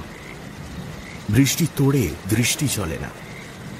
ঘরের খড়ের চাল বুঝি ফুটো হয়ে যাবে। আকাশের বুক চিরে বিদ্যুৎ চমকাচ্ছে ক্ষণে ক্ষণে। কান ফাটিয়ে একের পর এক বাজ পড়ার বিরাম নেই। ময়না বিছানায় শুয়ে কেবল এপাশ ওপাশ করছে। তার চোখে ঘুম নেই। ঘুমের আর দোষ কি? কাল রাতে আর আজ সারাদিন ময়নার শরীর মনের ওপর দিয়ে যা ধকল গেছে, তারপরও নার্ভগুলো জীবনে আর কোনোদিন শান্ত হতে পারবে বলে মনে হয় না। বারবার ওই দুর্বিষহ চিন্তাগুলোকে মন থেকে দূর করে ঠেলে ফেলে দেওয়ার চেষ্টা করছিল, কিন্তু পারছিল না। চোখ বন্ধ করলেই কেবল ওর চোখের সামনে ভেসে উঠছিল ওর গলায় ছুরি ঠেকিয়ে দাঁড়িয়ে থাকা সেই দৈত্যের মতো অবয়বটা। আকাশ ফাটিয়ে কড়কড় শব্দে বাজ পড়ল। ময়নার ছোট ঘরটা আলোয় আলো হয়ে গেল এক মুহূর্তের জন্য। আর ঠিক তখনই ওর মনে হলো, লোকগুলো যদি বাঁধে ফাটল ধরাতে চায়, তবে আজকের রাতটার মতো ভালো সুযোগ হয়তো আর পাবে না। তবে ভরসার কথা এই যে গ্রামের বেশিরভাগ লোকই এখন বাঁধের ওপর দাঁড়িয়ে বাঁধ পাহারা দিচ্ছে। দেবুদাও আছে ওখানে। ইস, এই আকাশ ভাঙা ঝড় বাদলে বেচারাদের কি ভোগান্তিটাই না হচ্ছে। কাল ওরও নদীর বুকে যা ভোগান্তি গিয়েছে, এখনো ওর মনে হচ্ছে ও যেন নিজের বিছানায় শুয়ে নেই, নিকশ কালো অন্ধকারের মধ্যে উত্তাল নদীর বুকে হাবুডুবু খাচ্ছে। ভাগ্যিস নৌকোগুলো বাঁধা ছিল ঘাটে। নৌকো, নদী। ময়নার মাথাতেও বিদ্যুৎ খেলে গেল যেন। ধড়মড়িয়ে খাটের উপর উঠে বসল সে। ছি ছি ছি ছি ছি, এই কথাটা কেন ওর মাথায় আগে আসেনি? সবাই ভাবছে বদমাইশগুলো রাস্তা ধরে বাঁধের দিকে আসবে। দেবেশ্বর পই পই করে সবাইকে বলেছে গ্রামে ঢোকা বেরোনোর রাস্তা আর বাঁধের ধারের ধান ক্ষেতের ওপর কড়া নজর রাখা হয় যেন। কিন্তু লোকগুলো যদি ডাঙা দিয়ে না আসে, যদি ওরা নৌকো নিয়ে নদী বেয়ে এসে সোজা বাঁধ জখম করতে লেগে পড়ে, এই অন্ধকার আর দুর্যোগের মধ্যে নদী বেয়ে পালানো তো আরো সহজ হবে ওদের পক্ষে। সেই সম্ভাবনাটার কথা কারোর মাথায় এসেছে কি? নির্ঘাত আসেনি। নদীর দিকেও পাহারা দিতে হবে আমাদের। চিকা, আয়, বিলুকে ডেকে তুলতে হবে।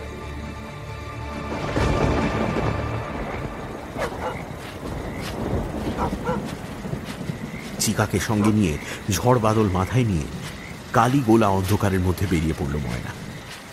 বিলুদের বাড়ি জেলে পাড়ার মুখেই। তাদের জানলার নিচে দাঁড়িয়েই দু তিনবার চাপা স্বরে তার নাম ধরে ডাকতেই মাথায় বিরাট টোকা চাপিয়ে বেরিয়ে এলো বিলু। মন বলছিল তুই আসবি আর আমাদের বেরোতে হবে। চল, বাঁধের দিকে একটা টহল মেরে আসি। আগে পুরো কথাটা শোন। বিপদ গুরুতর। দেবুদাকে ডেকে সাবধান করতে হবে। দৌড়তে দৌড়তে ময়না বিলুকে তার ভয়ের কথাটা খুলে বলল। ততক্ষণে ওরা বাঁধের কাছাকাছি পৌঁছে গেছে। চারিদিকে নিকশ কালো অন্ধকার। নদীর গর্জন আর হাওয়ার দাপটে পাশের লোকের কথা শোনা যায় না। অন্ধকারের বুকে মাঝে মাঝে পাহারায় থাকা এক একজনের টর্চের আলো শুধু জ্বলে উঠছে। ও বিশু কাকা, বিশু কাকা, দেবুদা কোথায় গো? দেখেছো? দেবু সে কি আর এক জায়গায় দাঁড়িয়ে আছে? গোটা বাদ টহল দিয়ে ফিরছে। এই তো একটু আগে এইখানেই ছিল। কেন রে, তাকে খুঁজছিস কেন? আর তোরা এই ঝড় বৃষ্টির মধ্যে এখানে কি করছিস? ময়নারা উত্তর না দিয়ে তীর বেগে ছুটল। বাঁধের ওপর দিয়ে এদিক থেকে ওদিক। না, দেবেশ্বর কোথাও নেই। 1.5 মাইল লম্বা বাঁধের কোথায় তাকে খুঁজবে এই অন্ধকার আর বৃষ্টির মধ্যে? মিনিট 20 পর হাঁপাতে হাঁপাতে সেই নৌকো বাঁধা ঘাটটার সামনে এসে দুজনে দাঁড়িয়ে পড়ল। বিলুরে, কি করবো এখন? দেবুদাকে না পাওয়া গেলে আমাদেরই পাহারার দায়িত্ব নিতে হবে। হাওয়ার তোড়ে ঘাটে বাঁধা নৌকোগুলো একে অপরের সঙ্গে ধাক্কা খেয়ে ঠকাস ঠকাস আওয়াজ তুলছে। বিলু এক দৃষ্টে সেদিকেই চেয়ে আছে। ময়না বুঝতে পারল না বিলুর কথাটা। তারপর তার মনে হলো, বিলু কি তাহলে? না না না, এই ঝড় বৃষ্টির মধ্যে তুই নদীতে নৌকা বাইবার কথা ভাবছিস নাকি? ওসব মতলব ছাড় বিলু, মারা পড়বি কিন্তু। পাগলের মতো কথা বলিস না তো। এখন কাকে ডেকে নৌকার কথা বলবি তুই? আর শোন, অত ভয় পাস না, আমি জেলের ছেলে। বইটা আমার হাতে কথা বলে। কলঙ্গিজান নদীকে আমি হাতের তালুর মতো চিনি। আমি পারবো না, দেবুদা জানতে পারলে আমাদের কাঁচা চিবিয়ে খাবে। কিন্তু গুন্ডাগুলো আমার চোখের ওপর দিয়ে আমারই গ্রামকে বন্যায় ভাসিয়ে নিয়ে যাওয়ার ব্যবস্থা করে যাবে, আর আমি দেবুদার ঝাড়ের ভয়ে হাত গুটিয়ে বসে থাকবো? দেবুদা ঝাড়লে ঝাড়বে, আমি নৌকা নিয়ে যাচ্ছি।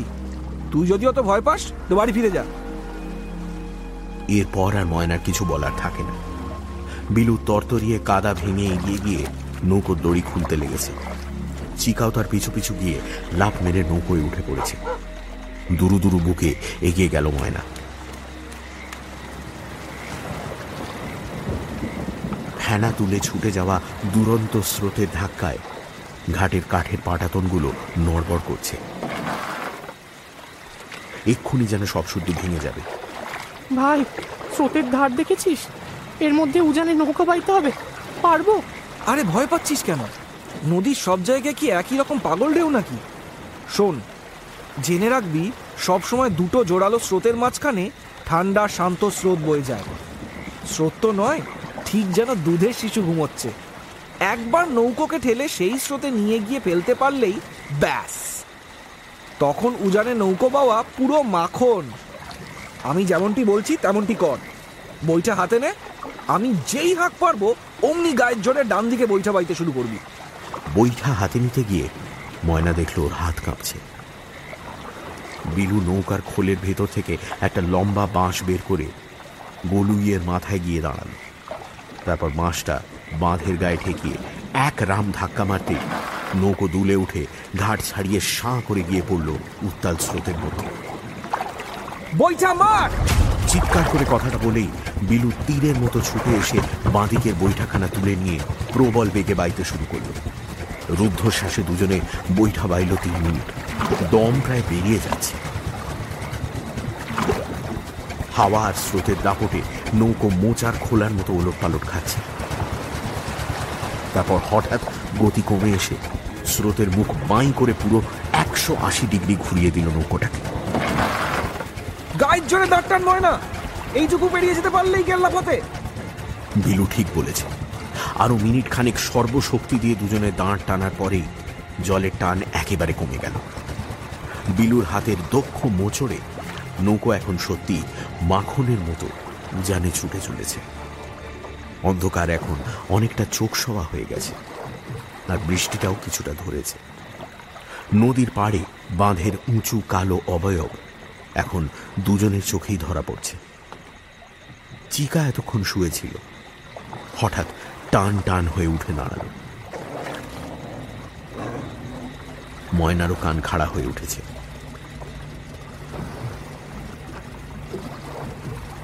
বিলু, শুনতে পাচ্ছিস? Motor boat. ইঞ্জিনটাকে কিছু দিয়ে চাপা দিয়েছে বলে আওয়াজটা স্পষ্ট শোনা যাচ্ছে না। যেটুকু শব্দ হচ্ছে নদীর স্রোতের আওয়াজে ঢাকা পড়ে যাচ্ছে। আমরা জলের উপর আছি বলে শুনতে পাচ্ছি, পাড়ে বাঁধের উপর ওরা কিছুতেই শুনতে পাবে না। কিন্তু বোটটা কোথায় বলতো? কিছুই তো দেখতে পাচ্ছি না। মিনিট খানেক পর চাপা ভটভট আওয়াজটা হঠাৎ বন্ধ হয়ে গেল। এর দুটো মানে হতে পারে, হয় গুন্ডার দল কাজ শেষ করে নৌকো নিয়ে আরো উজানে চলে গিয়েছে, আর নয়তো ওরা মোটর বন্ধ করে বাঁধের গায়ে কোথাও একটা নৌকো ভিড়িয়েছে। দুজনে চোখ টান টান করে বাঁধের দিকে চেয়ে রইল। এখনো কিচ্ছু নজরে পড়ছে না। তারপর হঠাৎ অন্ধকার ভেদ করে নদীর জলের উপর ফুটে উঠল একটা সরু আলো। লোকগুলো টর্চের আলোটা ঢাকার হাজার চেষ্টা করলেও জলের ওপর আলোর প্রতিফলনটা আটকানো সম্ভব নয়, আর সেটা তাদের মাথাতেও আসেনি নিশ্চয়ই। আলোর রেখা ধরে খানিকক্ষণ চেয়ে থাকতেই মিশমিশে কালো বাঁধের গায়ে একটা বড় নৌকোর কালচে অবয়ব আস্তে আস্তে ফুটে উঠল। দেখতে পাচ্ছিস? হ্যাঁ, মাছ ধরা নৌকায় ডিজেল ইঞ্জিন লাগিয়ে নিয়েছে যাতে তাড়াতাড়ি যেতে পারে। ঠিক, চল চল কাছে যাই, কিছু তো করতেই হবে। না, এখন পাড়ের কাছে তুমুল স্রোতের টান, ওদের কাছে যেতে গেলে তলিয়ে যাব। তবে তবে চল চল, গলা ফাটিয়ে চেঁচাই। আমাদের চিৎকার শুনলে বাঁধের উপর ওরা সাবধান হয়ে যাবে। কথাটা বলেই ময়না নৌকোর খোলের মধ্যে থেকে একটা ফাঁকা টিন তুলে নিয়ে নৌকোর গায়ে দমাদম পিটতে থাকে। চিকাও বীর বিক্রমে চেঁচিয়ে উঠল। চিৎকার, শোরগোল, টিন পেটানোর আওয়াজ, কুকুরের ডাক সব মিলিয়ে নদীর বুকে হুলুস্থুল কাণ্ড বেঁধে গেল।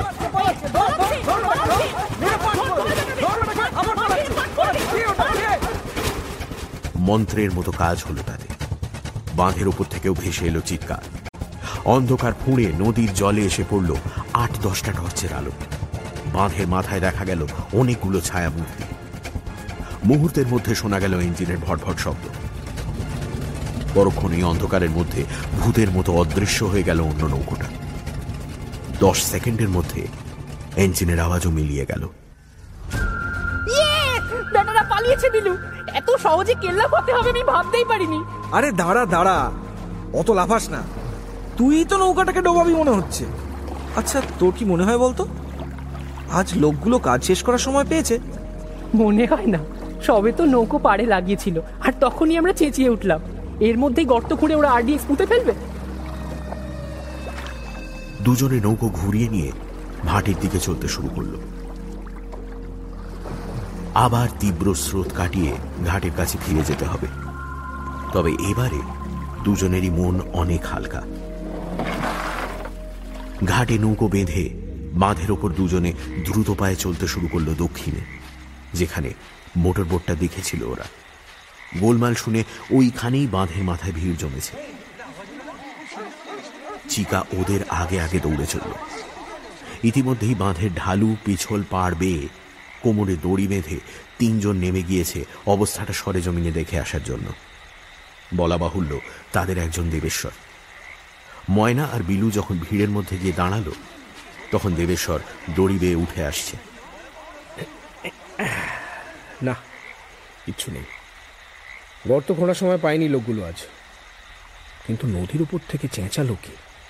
বলতে বলতেই দেবেশ্বরের চোখে পড়ল ভিড়ের মধ্যে দাঁত বের করে দাঁড়িয়ে থাকা জল কাদামাখা 2 মূর্তির দিকে। তাদের সামনে দাঁড়ানো চিকার ল্যাজ পতাকার মতো পথপথ করে নড়ছে। নদীর উপর তোরা ছিলি? তোরা আবার গোটা গ্রামকে বাঁচালি। উফ, আমি একটা গাড়ল, বোকার হদ্দ আমি। ওদের এই মতলবটা আগে আন্দাজ করতে পারিনি। পরের দিন ভোর হতে না হতেই বিলু খালে বিলে ঘুরে গোটা 6 শিঙি মাগুর মাছ জোগাড় করল। তারপর একটা ছোট টিনের ড্রামে সেগুলোকে জল দিয়ে রেখে ড্রামটা সাইকেলে বেঁধে সকাল 9টা নাগাদ গেল তুলারামের বাড়ির সামনে। বিরাট জায়গা নিয়ে তৈরি বাড়িখানার চারদিকে উঁচু পাঁচিল।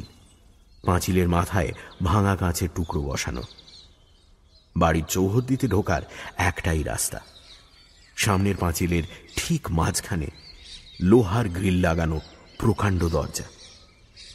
এটা যে এককালে শৌখিন বড়লোকের খুব সাধের বাড়ি ছিল তা বোঝা যায়। এখন অযত্নে পড়ে আছে। অনেক জানলার কাঁচ ভেঙে গিয়েছে, রং চটে গিয়েছে এখানে ওখানে। উঠোন বাগান আগাছায় ভর্তি। বিলু সাইকেলের সামনে চাকা দিয়ে সদর দরজা ঠেলে ঢুকতেই গ্রিলের জং ধরা লোহা সশব্দে প্রতিবাদ করে উঠল। আর সঙ্গে সঙ্গে ভেসে এলো গুরু গম্ভীর গলায় ভয়ঙ্কর কুকুরের ডাক। বিলু ভয়ে সিঁটিয়ে গেল। বাইরের লোককে ঢুকতে দেখে বাড়ির দরজা থামের সঙ্গে বাঁধা বিরাট মিশমিশে কালো অ্যালসেশিয়ান কুকুরটার গায়ের লোমগুলো রাগে ফুলে উঠেছে। নেহাত গলার চেনটা আছে তাই রক্ষে, না হলে বিলুর গলা এতক্ষণে ওই ধারালো দাঁতের কামড়ে ফালা ফালা হয়ে যেত। কুকুর তো নয়, সাক্ষাৎ নেকড়ে। বিলুর চোখ দ্রুত এপাশে ওপাশে ছুটতে থাকল। বাড়িটার ছবি যতটা যা পারা যায় মনে গেঁথে নিতে হবে। বিরাট চৌহদ্দি ঠিক মাঝখানে বসত বাড়ি। পাশে রান্নাঘর আর ভাড়ার ঘর নিয়ে আর একটা ছোট বাড়িও আছে। দুটো বাড়ির মধ্যে যোগাযোগ বলতে একটা ছাউনি দেওয়া দাওয়া কিংবা বারান্দা। রান্নাঘরটা যে আর ব্যবহার হয় না সেটা বোঝাই যায়। কাঠ দিয়ে তার জানলাগুলো পাকাপাকিভাবে বন্ধ করে দেওয়া হয়েছে। রান্নাঘরের পেছনে চাকরদের থাকার ঘর, আর বাঁদিকের পাঁচিলের ধারে গ্যারেজ। গ্যারেজের দরজায় যে চকচকে নতুন একটা তালা ঝুলছে সেটা বিলুর চোখ এড়াল না, কিন্তু দরজাটা পুরোপুরি বন্ধ হয়নি। ভেতরের অন্ধকারের মধ্যে কিসের যেন নীল রঙের গা দেখা যাচ্ছে না? নীল অ্যাম্বাসেডর গাড়িটা নাকি?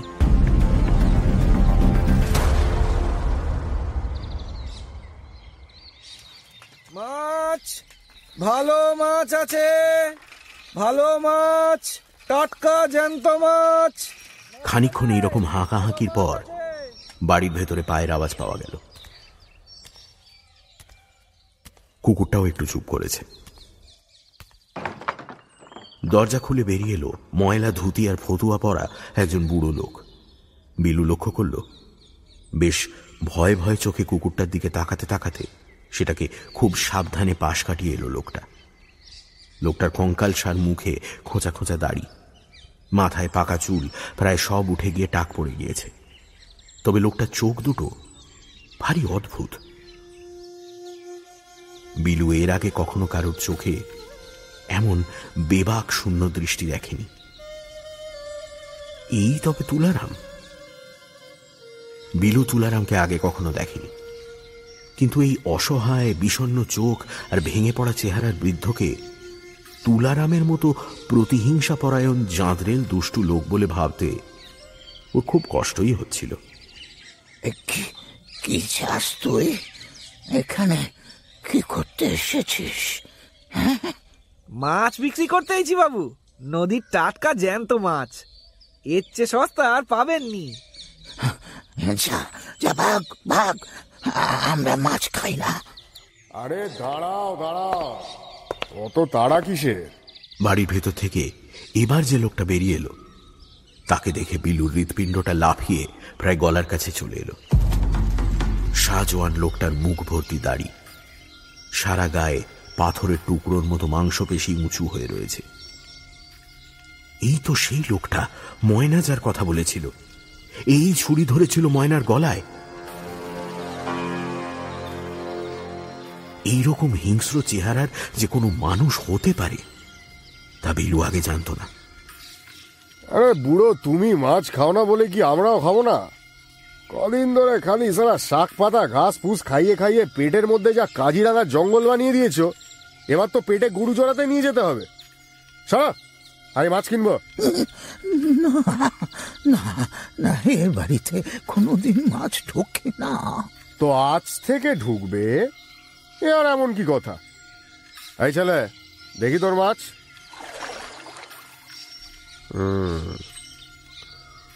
কানকোটা, ভালো মাছ।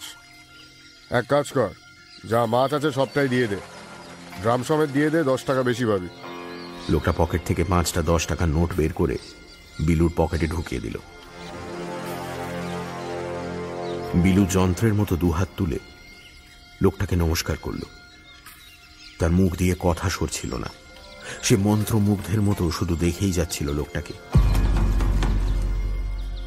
আরে তোদের এই ধ্যারে গোবিন্দপুরে মাংস টাংস পাওয়া যায় না? মাংস এনে দিতে পারবি কাল? মাংস? মাংস তো বাবু পাওয়া যায় না এখানে, তবে নদী থেকে ভালো কাছিম এনে দিতে পারি।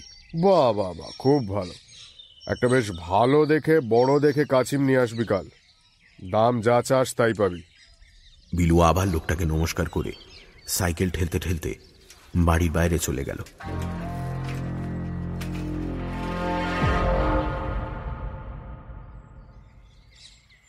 সব শুনে টুনে দেবেশ্বর বলল, তুলারামের কোনো কালে কোনো কুকুর পোষার শখ ছিল না, তার মানে কুকুরটাকেও লোকগুলোই নিয়ে এসছে। গাড়ির ভেতর শুয়েছিল হয়তো, সাউতাই দেখতে পাইনি।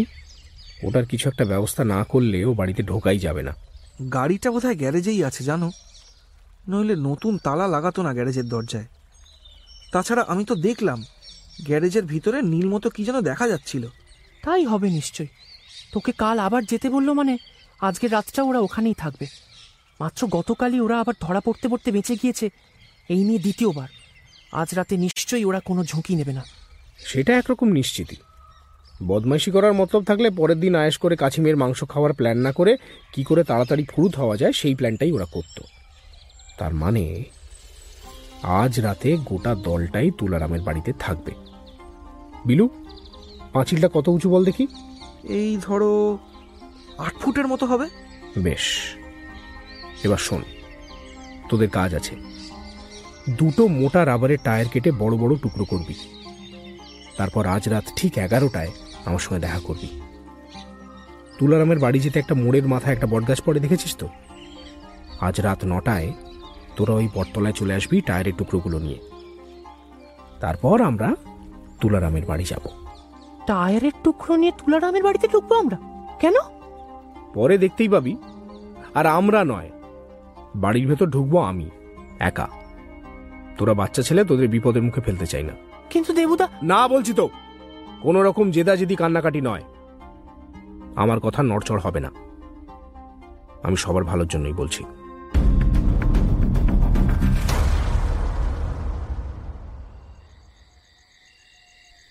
রাত 9:15টার সময় ঘুটঘুটে অন্ধকারের মধ্যে তুলারামের বাড়ির পাঁচিলের ধারে এসে দাঁড়ালো 3টে সাইকেল। আজও আকাশে মেঘ আছে, কিন্তু এক্ষুনি বৃষ্টি হওয়ার কোনো সম্ভাবনা নেই। 3 জনে সাইকেলগুলোকে রাস্তা থেকে দূরে ঝোপের মধ্যে শুইয়ে রেখে এলো। দেবেশ্বর আর বিলুর হাতে 2টো মাঝারি গোছের বস্তা। খুব সন্তর্পণে পা ফেলে ওরা বাড়ির সামনে দিকে এসে সদর ফটকের লোহার গ্রিলের মধ্যে দিয়ে উঁকি মারল। ওপারে নিঝুম অন্ধকার, শুধু বাড়ির বাঁ দিকের একটা ঘরে আলো জ্বলছে। অন্ধকারের মধ্যে বাড়িটাকে হঠাৎ দেখলে মনে হয় যেন একটা এক চোখকানা ভূত দাঁড়িয়ে রয়েছে। দেবেশ্বর চোখ কুঁচকে কুকুরটাকে খুঁজতে লাগল। ওই যে অন্ধকারে গা মিশিয়ে নেকড়ের মতো বড় অ্যালসেশিয়ানটা গ্যারেজের সামনে পায়চারি করছে।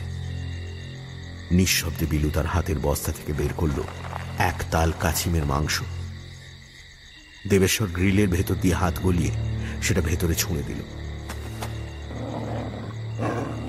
মাংসের তাল উঠোনে এসে পড়তেই কুকুরটা চাপা গর্জন করে দৌড়ে এসে থমকে দাঁড়িয়ে পড়ে মাংসটাকে শুঁকতে শুরু করল। এইবারই চিন্তা, কুকুরটা যদি মাংস না খায়? তবে না, দুর্ভাবনার কিছু নেই। বহুদিন মাংসের স্বাদ না পাওয়া কুকুরটা ঝাঁপিয়ে পড়ে 1 মিনিটে সাবার করে দিল মাংস। 3 জনে একে অপরের দিকে চেয়ে হাসল। মাংসে মাখানো আছে কড়া ঘুমের ওষুধ, যে ঘুমের ওষুধ খেলে গ্রামের বুড়ো কবিরাজ মশাইয়ের কথা অনুযায়ী পাগলা হাতিও 3 দিনের জন্য কুম্ভকর্ণের ঠাকুরদা হয়ে যাবে। কুকুরটা আস্তে আস্তে মাটিতে শুয়ে পড়ল। আরো 5 মিনিট অপেক্ষা করার পরও যখন তার ওঠার কোনো লক্ষণ দেখা গেল না, তখন দেবেশ্বর পাঁচিলের ধার ঘেঁষে কাঁধ পেতে দাঁড়িয়ে ইশারা করল ময়না আর বিলুকে। 1 লাফে দেবেশ্বরের কাঁধে উঠে দাঁড়ালো বিলু, আর দেবেশ্বরের হাঁটুতে আর কাঁধে ভর দিয়ে বিলুর কাঁধের ওপর দাঁড়ালো ময়না।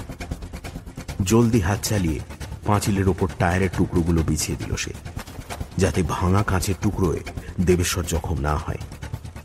তারপর বস্তা থেকে বের করলো একটা 1 ফুট 10 লম্বা দড়ি, যার মাথায় লাগানো আছে একটা বিরাট শক্ত বড়শির মতো 3 মুখ লোহার হুক। হুকটা পাঁচিলের মাথায় আটকে দিয়ে লাফিয়ে নেমে পড়ল ময়না। বিলুও নামল। শোন, 1 ঘন্টার মধ্যে যদি আমি না ফিরি, সোজা থানায় গিয়ে গোস্বামীকে খবর দিবি।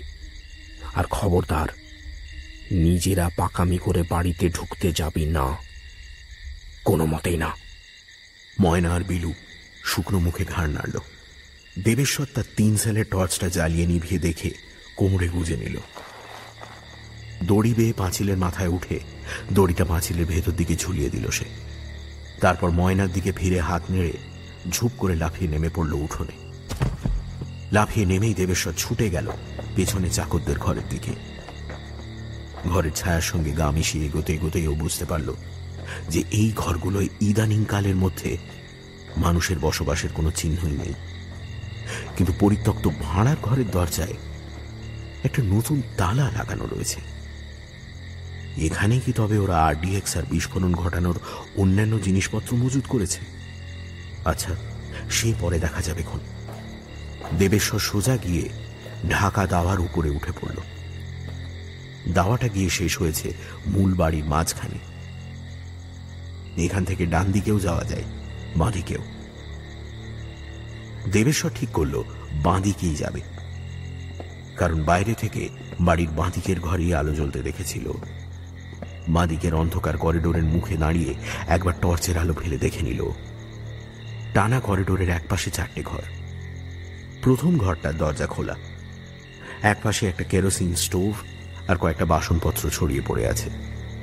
অন্য দেওয়ালের ধারে একটা ময়লা গদির ওপর মশারি টাঙানো রয়েছে। এই ঘরটাই তার মানে আপাতত এদের রান্নাঘর হয়েছে।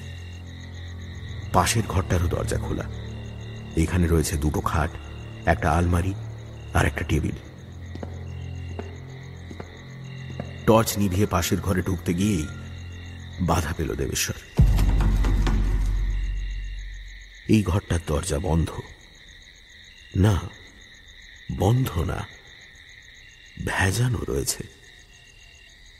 খুব সাবধানে দরজা ঠেলে খুলল দেবেশ্বর, যাতে এতটুকুও শব্দ না হয়। ঘরের ভেতর অন্ধকার, কিন্তু দেবেশ্বর বুঝতে পারল যে এই ঘরের আসবাবপত্র ঠিক আগের ঘরটার মতোই। তফাৎ শুধু একটাই, এই ঘরের ডান দিকে আর একটা দরজা দিয়ে ওপাশের ঘরে, মানে করিডোরের শেষ ঘরে যাওয়া যায়। দরজাটা এখন খোলা। সেখানে একটা ভারী পর্দা ঝুলছে, আর পর্দার ওপাশ থেকে ভেসে আসছে অনেকগুলো গলার আওয়াজ। পেছনের দরজাটা আলতো করে আবার ভেজিয়ে দিয়ে দেবেশ্বর বেড়ালের মতো নিঃশব্দ পায়ে পর্দার পাশে এসে দাঁড়ালো। পর্দাটা ইঞ্চি খানেকের বেশি ফাঁক করা যাবে না, কিন্তু দেখা আর শোনার পক্ষে ওইটুকুই যথেষ্ট। সিলিং থেকে ঝুলতে থাকা একটা 20 ওয়াটের বাল্বের নিচে লম্বা চৌকো ডাইনিং টেবিল ঘিরে বসে আছে 5 জন লোক। টেবিলের মাথায় বসে থাকা দামি শার্ট প্যান্ট পরা লোকটাই যে এদের নেতা, আর শাহুর দেখা সেই বড় লোক তা বলে দিতে হয় না। মাঝবয়সী লোকটার মুখ চোখ বেশ সুশ্রী আর ধারালো, কিন্তু তার বাজ পাখির মতো নাক, পাকানো গোঁপ আর শক্ত চৌকো চোয়াল দেখে ভয় করে। বাল্বের আলোয় তার ছোট ছোট চোখ দুটোর নিষ্ঠুরতা ঝিলিক মেরে যাচ্ছে। তার একপাশে বসে রয়েছে তুলারাম আর অন্য একটা লোক, যার দিকে চোখ পড়তেই শিউরে উঠল দেবেশ্বর। তার সারা মুখ বসন্তের দাগে ভরা, আর মুখের ডান দিক বরাবর চোখের উপর দিয়ে প্রায় গলা পর্যন্ত নেমে এসেছে একটা কাটা দাগ। ডান চোখের মণিটা স্বাভাবিক নয়, দুধের মতো সাদা। সব মিলিয়ে এক বীভৎস দৃশ্য। টেবিলের এপাশে দেবেশ্বরের দিকে পেছন করে যে 2 জন বসে আছে, তাদের মুখ দেখা না গেলেও একজনের বিরাট চেহারা আর মুখের দাড়ি দেখে দেবেশ্বর বুঝল যে এই লোকটাই ময়নাকে ধরেছিল আর বিলুর কাছ থেকে মাছ কিনেছিল। মার্কা মারা খুনে গুন্ডা সব। এদের কাজে লাগানো মানে তুলারামের ট্যাঙ্ক ভালোই খসেছে। দেবেশ্বর সবচেয়ে অবাক হয়ে গিয়েছিল তুলারামকে অনেকদিন বাদে দেখে। এই কি চেহারা হয়েছে তার! বাঁধ উড়িয়ে দেওয়ায় তার ভূমিকা একটা নিশ্চয়ই আছে, তবে সে যে কোনো মতেই এই চক্রের পাণ্ডা নয় তা পরিষ্কার বোঝা যায়। তার শরীরের ভাষাই বলে দিচ্ছে যে সে ওই বড়লোক নেতার হাতের পুতুল মাত্র। কান পেতে ওদের কথা শুনে দেবেশ্বর এটাও বুঝতে পারল যে ও একটা প্রবল তর্কাতর্কির মাঝখানে এসে পড়েছে। মুখে বসন্তের দাগওয়ালা লোকটা কথা বলছিল। আরে গ্রামের লোক সজাগ হয়ে গেছে, পাহারা দিচ্ছে। এখন আর বাঁধ ওড়ানো অত সহজ নয়। লাড়ু ঠিক বলেছে। 2 বার তো এমনিতেই কাজ ভেস্তে গেছে, 3 বারের বারও তাই হবে। তার চেয়ে বস, আমি বলি কি, বাঁধ ওড়ানোর ব্যাপারটা পরের বছরের জন্য তোলা থাক। প্রশ্নই ওঠে না। যে কাজ করতে এসেছি সেটা শেষ না করে শহরে ফিরে যাওয়ার প্রশ্নই ওঠে না। গ্রামের লোক সজাগ হয়ে গিয়েছে তো কি, আমাদের অন্য পথ ধরতে হবে। অন্য পথ? কি পথ? গ্রামের লোকজনদের নজর অন্যদিকে ঘুরিয়ে দিতে হবে। আমার আমার আমার মাথায় একটা মতলব এসছে। আর হ্যাঁ, এটাই শেষ চেষ্টা। কাজেই এবার আমি নিজে যাব। আগে দুবার তোরা 4 জন গেছিস, কাজ পণ্ড করে চলে এসেছিস। এবারে আমি আর কোনো ঝুঁকি নেব না, আমি নিজে উপস্থিত থাকবো। আপনি যা ভালো বোঝেন করুন। মদনাটাকেও ঠিক এই সময় চলে যেতে হলো। ও মেশিন ভালো চালায়, ও থাকলে আপনার কাজের একটু সুবিধে হতো। কারোর জন্য কোনো কাজ থেমে থাকে না। ওর মায়ের শরীর খারাপের খবর এলো, তো না গিয়ে কি করবে? আর ও গেল তো তোরা আছিস কি করতে? তোরা মেশিন কোনোদিন চোখে দেখিসনি নাকি? কিরে, জীবনে দেখিসনি? পয়সা দিয়ে তোদের পুষেছি কি জন্য? যদি এটুকু উপকারও তোদের দ্বারা না হয়। আর একবার ভালো করে ভেবে দেখুন বড়ুয়া সাহেব, আমার মতে এবারের মতো ক্ষান্ত দেওয়াই ভালো। গ্রামের ওরা কিন্তু সুবিধের লোক নয়। তোমার কি আমাকে খুব সুবিধের লোক বলে মনে হয় হে তুলারাম? তুমি মানুষ না খরগোশের বাচ্চা? এত ভয় পাচ্ছ কেন? বড়ুয়া সাহেব, একটা কথা আপনার মনে আছে কিনা জানি না। আপনি প্রথম এই বাঁধ ওড়ানোর মতলব নিয়ে আমার কাছে এসেছিলেন।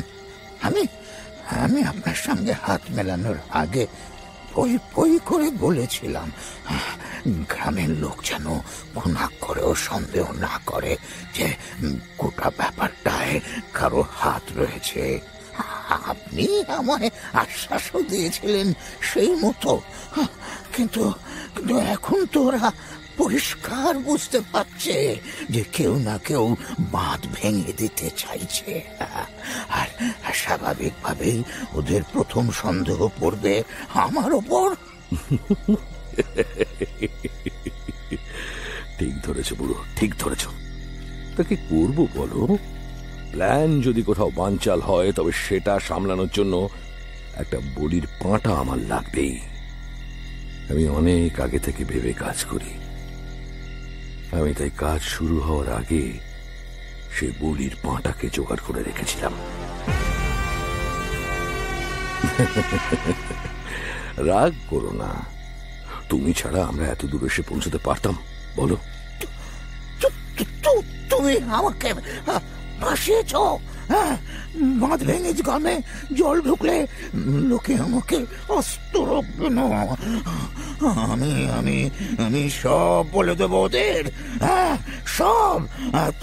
তোমার নাম করে আমি সব বলে দেবো। তোমাদের সবাইকে আমি ধরিয়ে দেবো। কে তোমার কথা বিশ্বাস করবে? হ্যাঁ, তুমি কে? নাম কাটা সেপাই একটা। আর আমি কে? মধুকর বড়ুয়া, বড়ুয়া সাহেব। গোটা শহর যাকে এক ডাকে চেনে। আমার কত টাকা আর কতটা ক্ষমতা তা কি তুমি ভুলে গিয়েছো তুলারাম?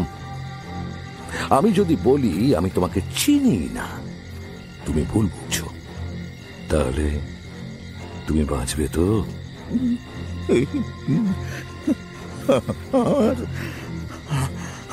আমার ভুল হয়ে গিয়েছে বড়ুয়া সাহেব, কিন্তু আপনি দয়া করে কাজ বন্ধ করে দিন, মিনতি করছি আমি। ফালতু নাকে কান্না বন্ধ করো তো বুড়ো। এ অনেক টাকার খেলা, এই কাজ বন্ধ করা যাবে না।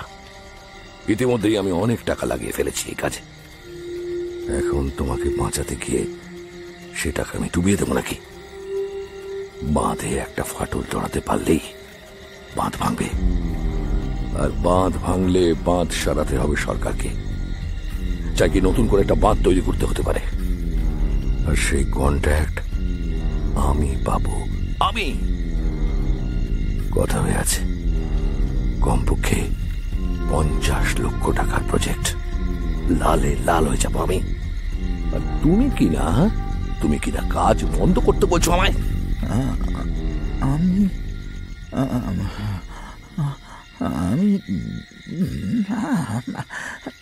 মানে মানে আমি ওসব মানে ফানে নিজের ধুতির কোঁচায় বেঁধে রাখো, বুঝেছ? যদি তোমার ওপর লোকের সন্দেহ পড়ে তবে নিজের পিঠ বাঁচানোর জন্যই তুমি আমার নাম গোপন রাখবে। তোমাকে কাজ শেষ হলে 50,000 টাকা দিয়ে দেবো, যখন বলেছি তখন ঠিক দিয়ে দেবো। তুমি তোমার প্রতিশোধ আর টাকার থলে একসঙ্গে পাশ বালিশ করে ঘুমিয়ে পড়ো, আর তারপরে ওই টাকা দিয়ে স্বর্গে ভালো দেখে একটা জমি কেনো, বুঝলে?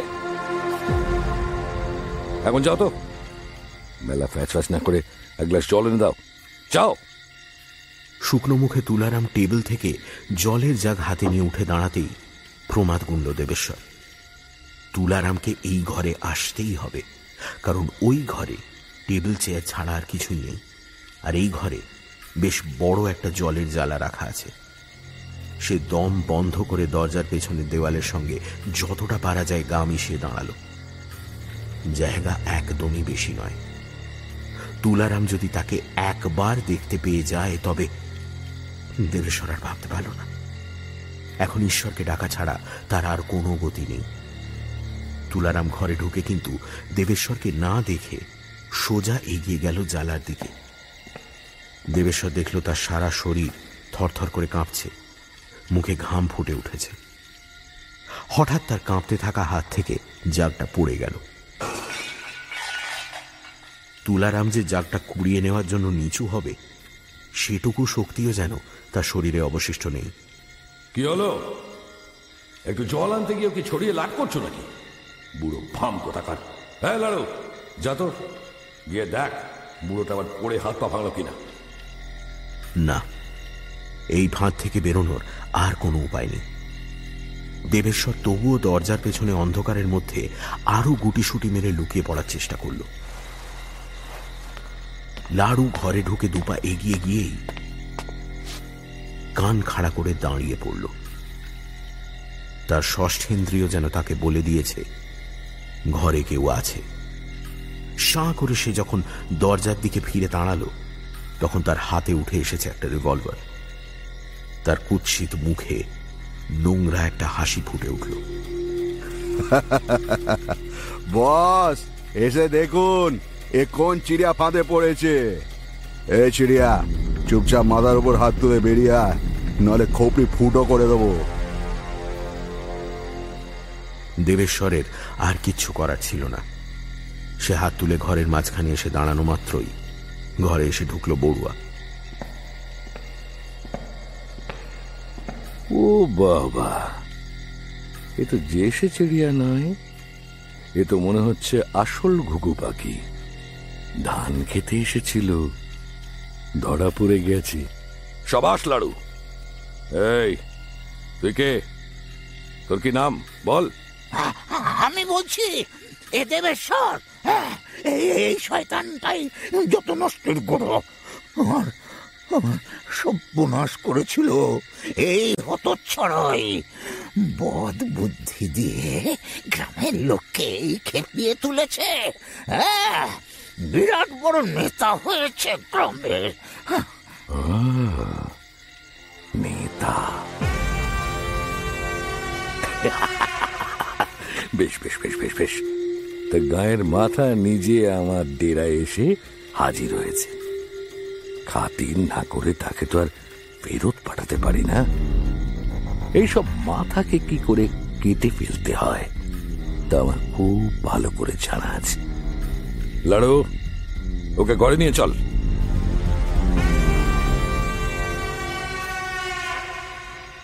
ময়না আর বিলু উসখুস করছিল।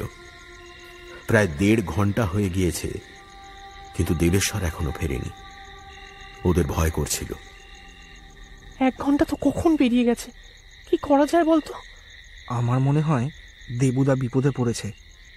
ও তো বলেছিল ও ফিরে না এলে থানায় দারোগা বাবুকে খবর দিতে, কিন্তু এই অবস্থায় ওকে একা ফেলে যাওয়া। আমারও তাতে সায় নেই। লোকগুলো খুনি, গুন্ডা। দেবুদা একবার ধরা পড়লে ওকে প্রাণে মেরে দেবে হয়তো। চল ভিতরে ঢুকে দেখি। হ্যাঁ চল।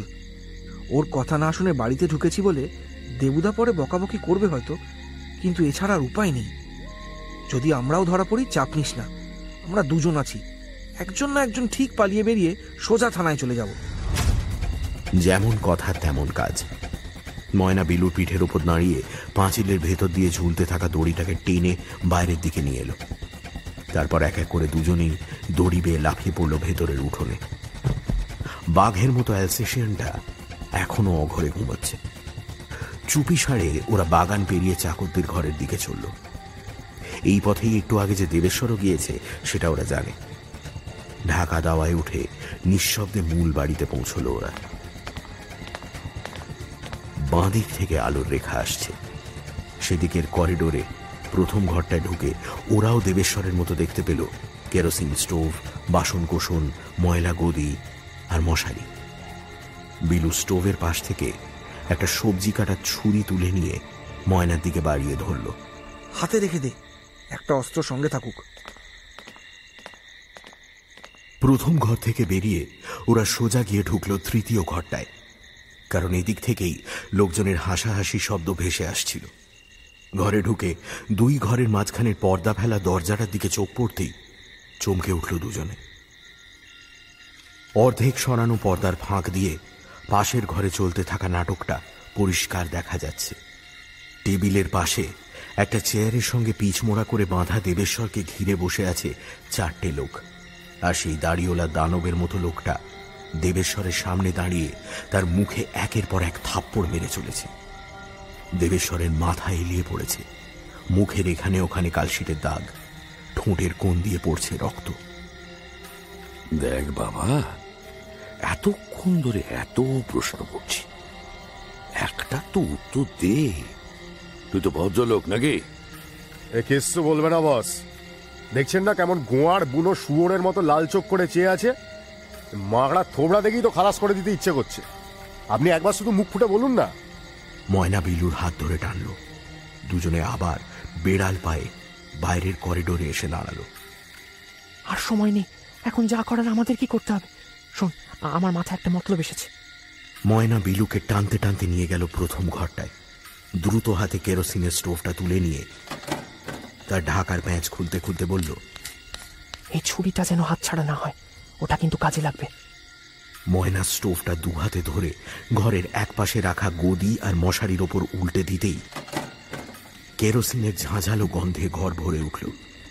তারপর স্টোভ রেখে দিয়ে রান্নার দেশলাইটা তুলে নিয়ে একটা কাঠি জ্বালিয়ে মশারির ওপর ফেলে দিল ময়না। দপ করে আগুনের শিখা জ্বলে ওঠার সঙ্গে সঙ্গেই দুই বন্ধু দুধ দাঁড়িয়ে বেরিয়ে এলো করিডোরে।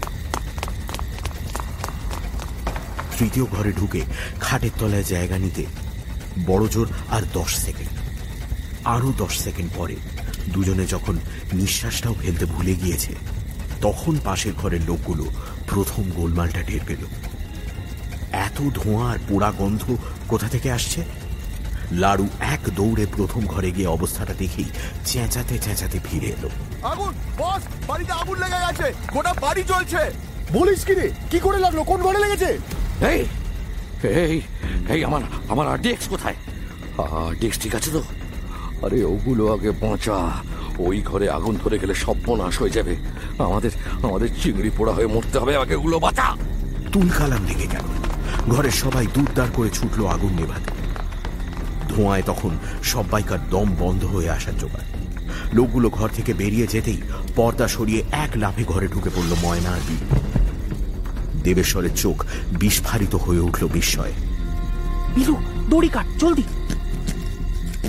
এখন আর কোনো কথা না দেবুদা, পরে যত খুশি বকাবকি করো আমাদের, এখন পালাতে হবে গো। আধ মিনিটে করিডোর পেরিয়ে লাফ মেরে উঠোনে নামলো 3 মূর্তি। দুজন ঘরের মধ্যে আগুন নেভাতে ব্যস্ত। বড়ুয়া নিজে লাড়ুকে সঙ্গে নিয়ে বন্ধ ভাড়ার ঘর থেকে একটা বড় বাক্স সরিয়ে নিয়ে যাচ্ছিল। আগুনের লেলিহান শিখা তখন দোতলা ছুঁয়ে ফেলেছে। দাওয়ায় খড়ের চালে আগুন লেগে গিয়েছে। সেই জ্বলন্ত চালার নিচে হঠাৎ থমকে দাঁড়িয়ে পড়ল লাড়ু আর বড়ুয়া। উঠোনের দিকে তাকিয়ে দুজনের চোখ সরু হয়ে গেল। ধোঁয়ার মধ্যে দিয়েও আবছা বোঝা যাচ্ছে যে 3টে ছায়া মূর্তি, একটা বড়, 2টো ছোট, সদর দরজার লোহার গ্রিল বেয়ে উঠছে। বস, নেতাব্বাটা পালাচ্ছে। ও সাঙ্গপঙ্গ ছিল, আমাদের এইভাবে চুপকি দিয়ে পালিয়ে যাবে? পলকের মধ্যে লাড়ু তার কোমর থেকে রিভলভারটা টেনে বের করল, কিন্তু বড়ুয়ার হাত এসে পড়ল তার হাতের ওপর। বড়ুয়ার চোখও রাগে গনগন করছে। অপমানটা বড্ড গায়ে লেগেছে তার, কিন্তু মাথা ঠান্ডা রাখতে হবে। থাম, এখন লাশ ফেলার সময় নয়। এখন লাশ পড়লে লোক জানাজানি হবে, আসল কাজ আমার ব্যস্ত যাবে। পরে ওকে দেখে নেব। টাইগার, টাইগার কোথায়? সে তো বাইরের লোক দেখলে ছিঁড়ে খায়। লাড়ু নিঃশব্দে আঙুল তুলে উঠোনের একদিকে দেখালো। আগুনের আভায় বড়ুয়া দেখল একটা প্রকাণ্ড কালো বস্তার মতো পড়ে অঘরে ঘুমোচ্ছে তার আদরের জার্মান শেফার্ড টাইগার। নিষ্ফল আক্রোশে দাঁতগুলো হিংস্রভাবে বেরিয়ে এলো তার। আজ রাতেই ঘা মারতে হবে লাড়ু, অনেক দেরি হয়ে গেছে। আর নয়, এইবারে স্পার কি স্পার। মধুকর বড়ুয়াকে যে ঢিল মারার সাহস দেখায়, মধুকরের হুলের বিষে তাকে মরতেও হয়।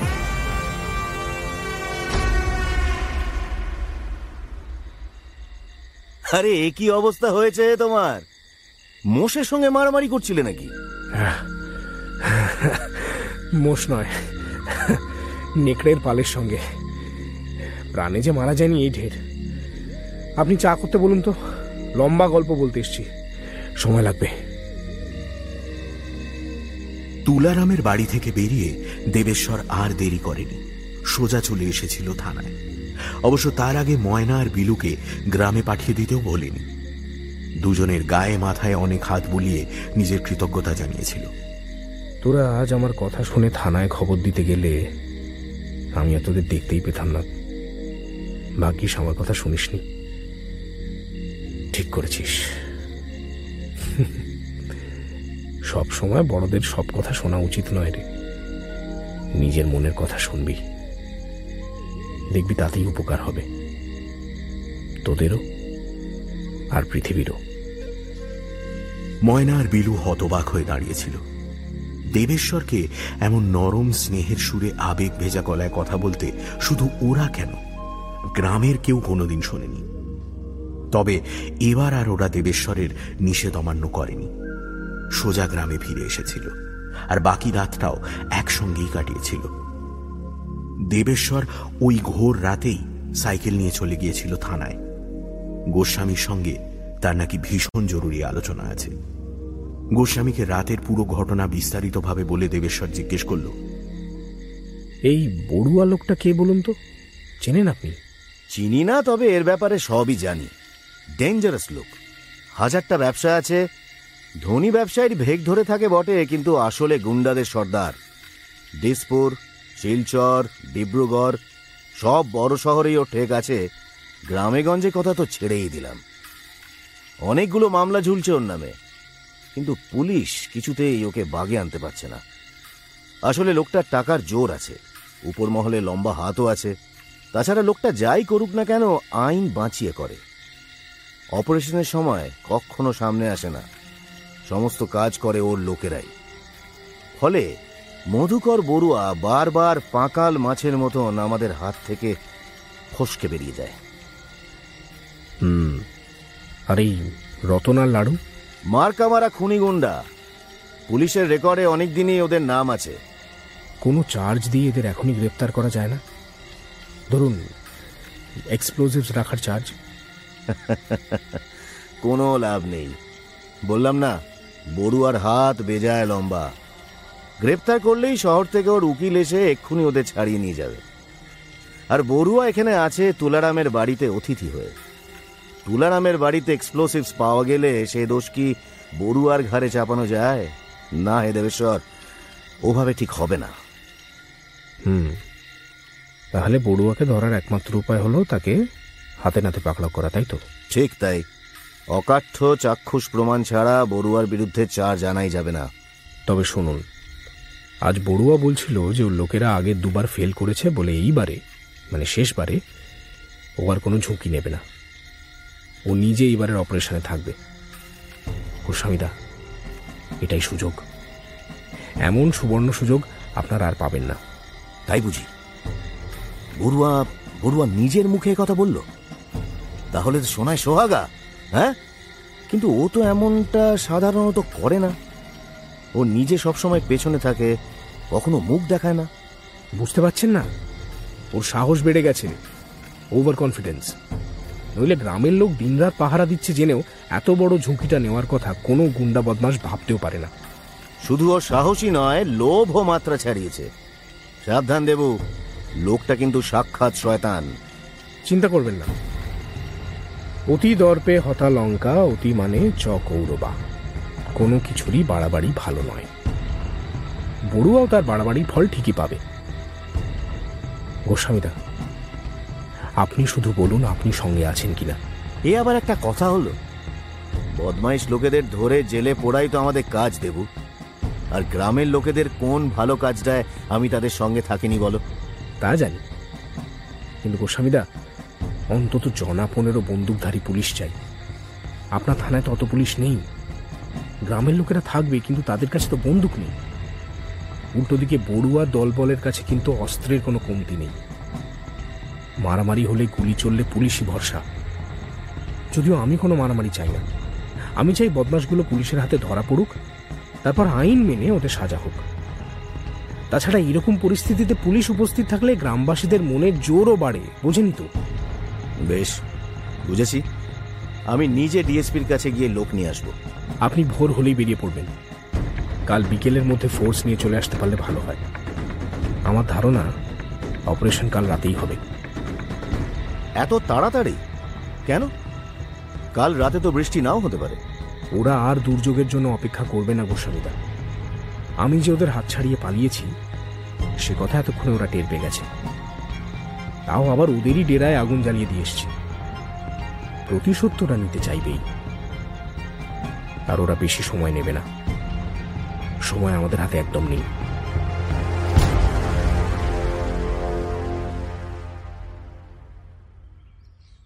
পরের দিন দুপুর 1টায় গ্রামের মাতব্বরদের নিয়ে স্কুল বাড়িতে মিটিংয়ে বসল দেবেশ্বর আর গোস্বামী। গোস্বামীর সঙ্গে ছিলেন আর একজন প্রৌঢ় ভদ্রলোক। শান্ত ধীর স্থির চেহারা আর চোখে মোটা কালো ফ্রেমের চশমা দেখে অধ্যাপক বলে মনে হয়। গোস্বামীর গাড়িতেই একটু আগে তিনি শহর থেকে এসেছেন। দেবেশ্বর গ্রামের মাথাদের বুঝিয়ে বলেছে পরিস্থিতিটা ঠিক কি। গোস্বামী তাদের সামনে বড়ুয়ার পরিচয়ও তুলে ধরেছেন। মোড়ল মশাই ভয়ে বিস্ময়ে হতভম্ব হয়ে বসেছিলেন। অন্য প্রবীণ ব্যক্তিরাও কি যে বলবেন বুঝে উঠতে পারছিলেন না। তুলারাম আমাদের চেনা আপদ। এইসবের পিছনে সেই আছে ভেবে আমরা অতটা পাত্তা দিইনি। ভেবেছিলাম দেবু একাই সামলে নেবে। কিন্তু এই বড়ুয়া তো দেখছি অজগর সাপ। গোটা গ্রামকে পিষে মেরে ফেলতে চাইছে। এমন বিপদ যে কোনোদিন আমাদের গ্রামে উদয় হবে তা তো স্বপ্নেও ভাবিনি। বদমাশগুলো বসে বসে গ্রামকে মাটিতে মিশিয়ে দেওয়ার ছক করছে, আর আমরা নিরুপায় হয়ে তা বসে বসে দেখা ছাড়া আর কিছুই করতে পারবো না। না না, এক্ষুনি একটা বন্দোবস্ত করতেই হবে। গোসাই বাবু, আপনি এক্ষুনি লোকগুলোকে গ্রেপ্তার করে হাজতে পড়ুন। আমি এতক্ষণ ধরে তাহলে কি বললাম? বড়ুয়াকে হাতে নাতে ধরা ছাড়া উপায় নেই। আর এর পরের বার বাঁধে আরডিএক্স রাখতে সে নিজেই আসবে বলেছে। কাজেই বড়ুয়াকে ধরার এটাই একমাত্র উপায় আর একমাত্র সুযোগ। দয়া করে আপনারা ব্যাপারটা বুঝুন। না দেবু, আমি বুঝতে পারছি তুমি কি বলতে চাও, কিন্তু তোমার মতে মত দিতে গিয়ে গোটা গ্রামকে বিপদে ফেলার মতো ঝুঁকি আমি নিতে পারবো না। তুমি গোস্বামীর সঙ্গে বাঁধের উপরে ওদের জন্য ফাঁদ পাতবে বলেছ, আর ওরা যদি তোমার চোখে ধুলো দিয়ে পালায়, কোন রকমে যদি একবার আরডিএক্স পুঁতে দিতে পারে পালানোর আগে, সব রকম সম্ভাবনার কথাই তো মাথায় রাখতে হবে। দেখলে না এর আগের বার কি হলো? নেহাত ময়না আর বিলো গিয়ে পড়েছিল, নইলে কি সর্বনাশ হতো বলতো। কিন্তু এখন ওকে গ্রেপ্তার করলে ও ঠিক ছাড়া পেয়ে যাবে, তারপর আবার এই বাঁধ ভাঙতে আসবে। তা হোক, কিন্তু আপাতত তো আমরা প্রাণে বাঁচব। তাছাড়া তুমি কার ভরসায় বড়ুয়ার জন্য ফাঁদ পাতবে বলছো দেবু? গোস্বামী বাবু, আপনি কিছু মনে করবেন না। আপনার থানায় লোক বলতে তো কয়েকজন, আর বন্দুকও হাতে গোনা কয়েকটি। গ্রামের লোকেদের হাতে লাঠি সোটার বেশি কিছু নেই। এই অবস্থায় একটা মারামারি লেগে গেলে কি হবে? গুন্ডাগুলো তো মরিয়া হয়ে আছে, যদি গুলি চালায়, গ্রামের একজনের যদি প্রাণ যায়, না না না না, গোটা গ্রামকে বাজি রাখার অনুমতি আমি নিজে মোরল হয়ে দিতে পারি না দেবেশ্বর। আহা, আপনারা শান্ত হন, অযথা ভয় পাবেন না, আমাদের উপর ভরসা রাখুন। গ্রামের থানার লোকবল যে খুব বেশি নয় তা আমিও জানি, দেবেশ্বরও জানে। সেই জন্যই আমি খবর দিয়েছিলাম ডিএসপি সাহেব মিস্টার সাইকিয়াকে। দেখুন, আমি পুরো ব্যাপারটা ওকে জানানো মাত্রই উনি সব কাজ ফেলে এখানে ছুটে এসেছেন। স্যার, এবার আপনি এদেরকে একটু বোঝান। চশমা পরা ভদ্রলোকটি উঠে দাঁড়ালেন। মাতব্বরেরা অবাক যেমন হলেন, তেমনি ভীষণ লজ্জায়ও পড়ে গেলেন।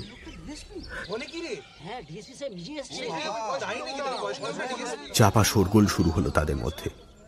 খোদ ডিএসপি এতক্ষণ তাদের মধ্যে বসে বসে বাগবিতণ্ডা শুনছেন। এতটাই গুরুত্বপূর্ণ এইটুকু ছোট্ট গ্রাম কলঙ্গিজানের এই সমস্যাখানা যে স্বয়ং ডিএসপিকে ছুটে আসতে হয়। দেখুন, আপনাদের দুশ্চিন্তার জায়গাটা আমি বুঝতে পারছি। আমি শুধু এইটুকু বলবো যে আপনারা ভয় পাবেন না, আমাদের একটু বিশ্বাস করুন। মধুকর বড়ুয়া একজন রাঘব বোয়াল, ওকে আমরা অনেক দিন ধরেই জেলে পোড়ার চেষ্টা করছি, কিন্তু কিছুতেই বাগে আনতে পারছি না। এখন একবার যখন একটা সুযোগ এসেছে, তখন আর সেটাকে হাতছাড়া হতে দিতে পারি না আমরা। কিন্তু আপনাদের সহযোগিতা না পেলে আমরা এবারও ব্যর্থ হব। বড়ুয়ার মতো একটা ক্রিমিনাল খোলাখুলি সমাজের বুকে ঘুরে বেড়াবে। এইসব শয়তানের টাকা আর ক্ষমতার জোর কত তা তো আপনারা জানেনই। গোস্বামীর মুখে সেসব শুনেই আমি তাই ছুটে এসেছি আপনাদের গ্রামে। আমার সঙ্গে এসেছে 15 জন স্পেশাল ট্রেনিং পাওয়া পুলিশ। তারা কেউ ইউনিফর্মে নেই, তাই আপনারা তাদের চিনতে পারেননি। বড়ুয়ার দলও পারবে না। আমি চাই একবার ওরা আরডিএক্স নিয়ে বাঁধের ওপর আসুক। এক্সপ্লোজিভ রাখার মুহূর্তে যদি ওদের হাতে নাতে ধরে ফেলতে পারি, তাহলে বাকি জীবনটা ওদের জেলের ঘানি টানতে টানতেই কেটে যাবে। ভয় নেই, আপনাদের বা কলঙ্গিজানের কোনো ক্ষতি আমরা হতে দেব না। আমি নিজে আপনাদের কথা দিচ্ছি। ডিএসপি সাহেব নিজে যদি আমাদের অভয় দেন, তাহলে আমাদের আর কি বলার থাকতে পারে। স্যার, আমরা আমাদের ধনপ্রাণ আপনার, গোস্বামীর এবং দেবুর হাতে সঁপে দিলাম। এখন আপনারা যেমনটি বলবেন তেমনটি আমরা করব। দেবেশ্বর, তোমার কি প্ল্যান বলো? বলছি, বড়ুয়া আর তার লোকেরা জেনে ফেলেছে যে আমরা বাঁধ পাহারা দিচ্ছি। বড়ুয়া বাঁধের দিক থেকে গ্রামের লোকেদের নজর সরিয়ে দেওয়ার জন্য কিছু একটা করবে বলছিল, তবে ঠিক কি করতে চায় সেটা বলেনি। তার আগে আমি ধরা পড়ে গিয়েছিলাম, আর ওরা এই নিয়ে কিছু বলাবলি করেনি আমার সামনে। তবে একটা ব্যাপারে আমি নিশ্চিত, ওরা এমন বড়সড় একটা কিছু ঘটাবে যাতে বাঁধে আরডিএক্স ফিট করার জন্য যথেষ্ট সময় পাওয়া যায়। আমার প্ল্যানটা হলো এই যে, ওরা যাই ঘটাক না কেন, আমরা বাঁধ ছেড়ে চলে যাব। চলে যাব? কি বলছো তুমি? তুমি ঘর শত্রু বিভীষণ নাকি? পুরো কথাটা শুনে তারপর কথা বলুন কাকা। আমরা চলে যাব, কিন্তু বেশি দূরে নয়। বাঁধের ধারে ধান ক্ষেতের মধ্যে পুলিশ লুকিয়ে শুয়ে থাকবে। আমাদের চলে যেতে দেখে যেই গুন্ডাগুলো এসে কাজ শুরু করবে, ঠিক তখন ডিএসপি সাহেব আর গোস্বামী বাবু তাদের পাকড়াও করবে। বোঝা গেল? ইয়েস, আমার লোকেরা সন্ধে হলেই ধান ক্ষেতের মধ্যে পজিশন নিয়ে নেবে। গ্রামের 2-3টে মাছ ধরা নৌকোতেও 3-4 জন লোক থাকবে, তারা নদীর দিকে পাহারা দেবে। আপনারা শুধু একটা জিনিস মাথায় রাখবেন, যে কোনো মূল্যেই হোক আজ বাঁধের উপরে যেন অনর্থক খুব বেশি লোক ঘোরাফেরা না করে। যাদের আজ পাহারায় থাকার কথা একমাত্র তারাই থাকবে, তাও লুকিয়ে। বড়ুয়ার যেন কোনো রকম সন্দেহ না হয়, তাহলেই পাখি উড়ে যাবে। আজকের রাতটা ভীষণ ভীষণ ক্রুশিয়াল। আজ যাদের পাহাড়ে থাকার কথা তারা তো থাকবেই, সঙ্গে ময়নার বিলুও থাকবে। না না না, আপনারা আটকে উঠবেন না। এই গোটা ব্যাপারে ওই বাচ্চা ছেলে দুটোর মতো সাহস আমরা কেউ দেখাতে পারিনি। ওরা বয়সে ছোট হলেও নিজেদের বুদ্ধি আর সাহসের জোরে আজ রাতে বাঁধ পাহারা দেওয়ার অধিকার অর্জন করেছে। আর তাছাড়া আমার কেন জানি না মনে হচ্ছে আজ ওদের থাকাটা দরকার।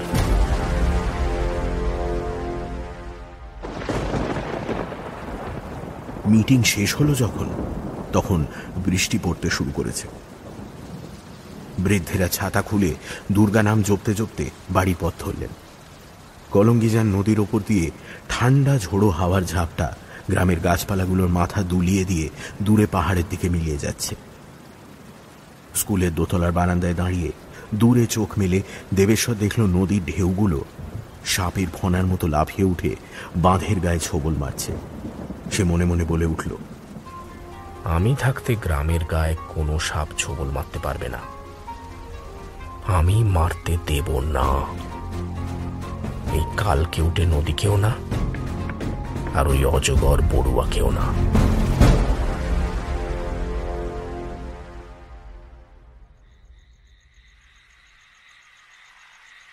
রাত ঘনাচ্ছে, তার সঙ্গে পাল্লা দিয়ে ঘনিয়ে উঠছে আকাশে মেঘের দল।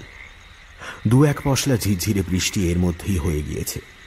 তার মধ্যেই বাঁধের কোল ঘেঁষে ধান ক্ষেতের জলকাদার ভেতর লুকিয়ে পড়েছে সাদা পোশাকের পুলিশেরা। দেবেশ্বর, গোস্বামী আর সাইকিয়া বাঁধের এ মাথা থেকে ও মাথা চুপি সারে টহল দিয়ে যাচ্ছেন। অন্ধকারে লুকিয়ে থাকা প্রত্যেক গ্রামবাসীর কাছে গিয়ে সতর্ক থাকতে বলছেন। সেই প্রথম যেখানে লোকগুলো আরডিএক্স রাখতে এসেছিল, ময়না, বিলু আর চিকা তার কাছাকাছি একটা ঝুপসি তেঁতুল গাছের নিচে দাঁড়িয়ে নজর রাখছিল। দেবেশ্বর তাদের বিশেষ কোনো দায়িত্ব দেয়নি, শুধু বলেছে চোখ কান খোলা রাখতে। ঘড়ির কাঁটা যখন 10টা পেরিয়েছে, তখন এদের সবার অলক্ষ্যে গ্রামের পূর্ব দিকে ধানের গোলার দিকে এগিয়ে যাচ্ছিল একটা কালো ছায়া। তার হাতে একটা জেরি ক্যান। গ্রামের সবার ক্ষেতের ফসল যৌথভাবে জমা করা হয় গোলা ঘরে। এখন 3টে গোলা ঘরের মধ্যে একটায় প্রায় ছাদ ছুঁই ছুঁই ধান থাকলেও বাকিগুলো ফাঁকা। কয়েক মাস পরেই সবকটা ভরে উঠবে সোনালি ফসলে। কালো ছায়াটা টিকটিকির মতো উঠে গেল মাঝের গোলা ঘরের ছাদে। চারদিকে সতর্ক দৃষ্টি মেলে একবার দেখে নিল। অন্ধকার হলেও কিছু বলা তো যায় না। কোথায় হয়তো কে চোখ জেলে বসে আছে? না, সব ঠিক আছে। চারিদিকে কেউ কোথাও নেই। নিশ্চিন্ত হয়ে সে জেরিক্যানের ছিপি খুলতে লাগল। খড়, বাঁশ, মাটি ভিজে আছে। লোক জানাজানি হতে একটু দেরি হবেই। ততক্ষণে কাজ যা হওয়ার হয়ে যাবে, আর সেও ততক্ষণে পগার পার, থুড়ি নদীর পার।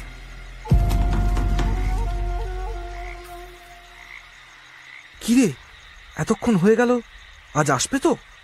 মনে তো হয় দেবুদা যা বলল তাতে। ময়নার কথা শেষ হলো না, তার আগেই গ্রামের উল্টো দিক থেকে একটা তীব্র শোরগোল শোনা গেল।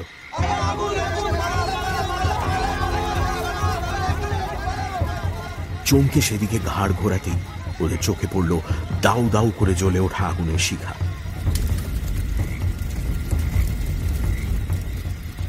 গ্রামের মাথার ওপর অন্ধকার কেটে গিয়ে লালচে সোনালি আভায় ভরে গিয়েছে গোটা আকাশ। গোটা গ্রাম ততক্ষণে দৌড়চ্ছে পুড়তে থাকা গোলা ঘরের দিকে। বাঁধে যারা পাহারা দিচ্ছিল তারা দৌড়চ্ছে সবচেয়ে জোরে। চিকা এক টানা ঘেউ ঘেউ করে ডেকেই চলেছে, কিন্তু ময়নাদের ছেড়ে এক পাও নড়ছে না। ময়না আর বিলুর পা যেন পাথর হয়ে গিয়েছে। এত নিচে নামতে পারে মানুষ? নিজেদের কার্যসিদ্ধির জন্য লোকগুলো একটা গোটা গ্রামের মুখের খাবারকে এভাবে নষ্ট করে দিতে পারে? বাঁধ ছেড়ে সবাই দৌড় মারলেও পুলিশরা ক্ষেত ছেড়ে নড়েনি দেবেশ্বর। বাঁধের দক্ষিণ মাথায় দাঁড়িয়ে পূর্ব দিকের আকাশে লাল টকটকে আভা ছড়িয়ে পড়তে দেখে তার হাত পা হিম হয়ে যাচ্ছিল। গোস্বামী আর ডিএসপি দেখলেন দেবেশ্বরের মুখ আগুনের মতো লাল হয়ে উঠেছে। বটে, আমাদের শেখানো চলে আমাদেরই মাত করবে বড়ুয়া? হ্যাঁ, এত সোজা? মানে দেবেশ্বর ওদের বাড়ি পুড়িয়ে দিয়ে এসেছে বলেই ওরা গ্রামের গোলা ঘর পুড়িয়ে দিয়ে শোধ নিল। দেবেশ্বর, মাথা ঠান্ডা রাখো। গ্রামের লোকদের বাঁধ থেকে সরিয়ে দেওয়ার জন্য এইটাই কিন্তু ওদের চাল। তার মানে ওরা যে কোনো মুহূর্তে এবার এইখানে চলে আসবে। জানি, আসুক। আপনারা তো আছেন এখানে। আমি এক্ষুনি গ্রামের দিক থেকে আসছি। ওখানে ওদের আমাকে দরকার। গোলা ঘরগুলো গেলে 6 মাস গ্রামের কারুর পেটে দানা পানি পড়বে না। ক্ষেতের জলকাদা ভেঙে তীরের মতো দৌড় লাগালো দেবেশ্বর। হাতে সময় নেই, যত তাড়াতাড়ি পারা যায় বাঁধে ফিরতে হবে। আক্ষেপ হচ্ছিল ওর, লোকগুলো যে এই বিপত্তিটা ঘটাতে পারে সেটা ওর আগে কেন মাথায় আসেনি।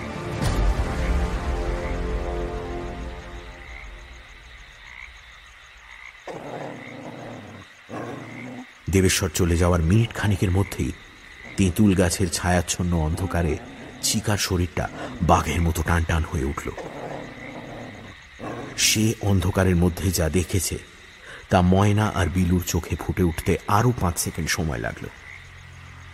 নিশ্ছিদ্র অন্ধকারের মধ্যে 5টা কালো ছায়া নড়াচড়া করছে বাঁধের গা ঘেঁষে। কোথা থেকে এলো ছায়াগুলো?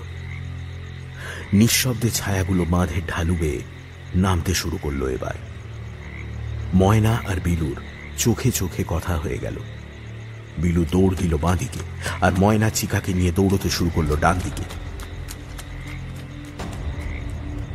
এসে গেছে, এসে গেছে, এসে পড়েছে, বাঁধের নিচে নেমেছে, তাড়াতাড়ি তাড়াতাড়ি যান সেই জায়গাটায়। ক্ষেতের ওপর শুয়ে থাকা একের পর এক পুলিশের কাছে খবর চলে গেল। ঘুঘুর ঝাঁক ফাঁদে পা দিয়েছে। চিতাবাঘের ক্ষিপ্রতায় তারা উঠে পড়ল জলকাদা ছেড়ে।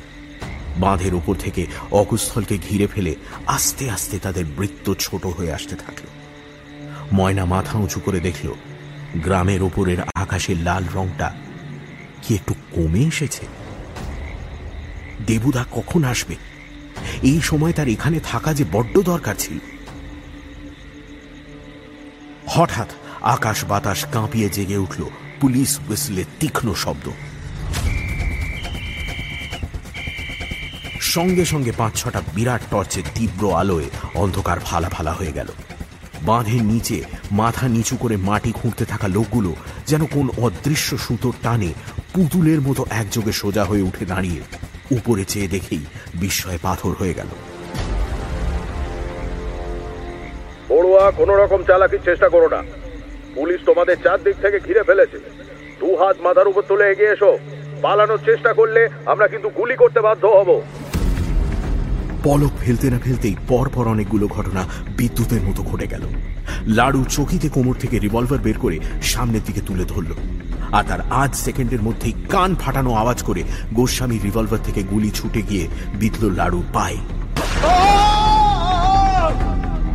আর্তনাদ করে কাদার মধ্যে মুখ থুবড়ে পড়ল লাড়ু। পুলিশ, পুলিশ, ভাগ, ভাগ জলদি, ভাগ! মুহূর্তের মধ্যে লোকগুলো তাড়া খাওয়া খরগোশের মতো ছত্রভঙ্গ হয়ে পালাতে লাগলো। আবার বেজে উঠল পুলিশের হুইসল। ওরা নদীর দিকে পালাচ্ছে, ব্লক দে ওয়ে, একটা শয়তানও যেন পালাতে না পারে।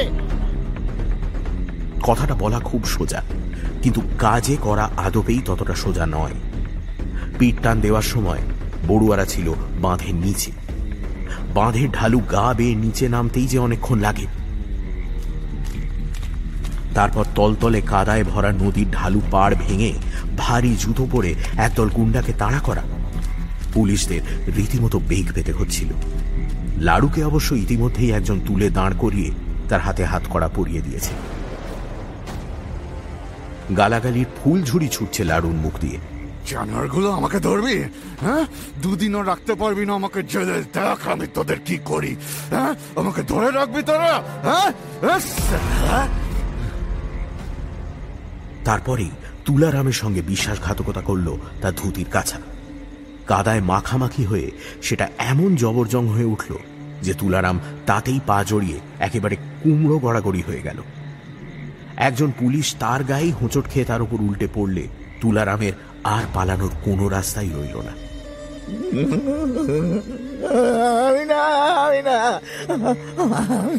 আমি কিচ্ছু করিনি, আমাকে ছেড়ে দাও, আমি কিচ্ছু করিনি।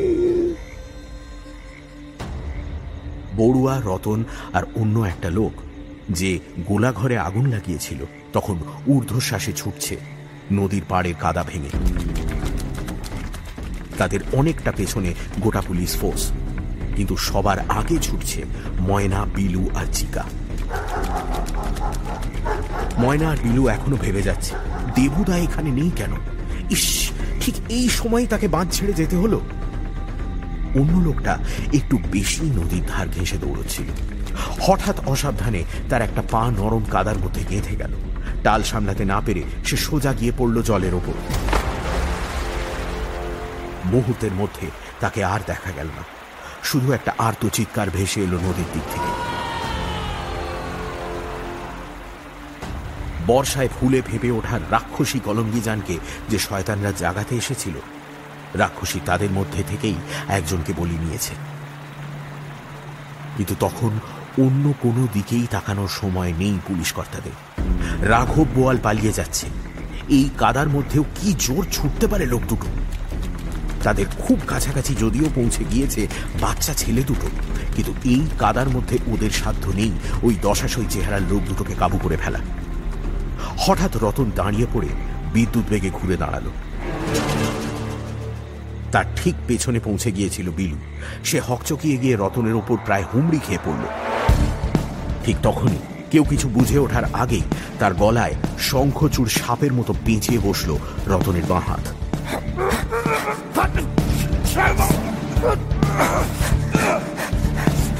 সাবধান, সাবধান, কেউ আমাদের কাছে আসবে না সালা।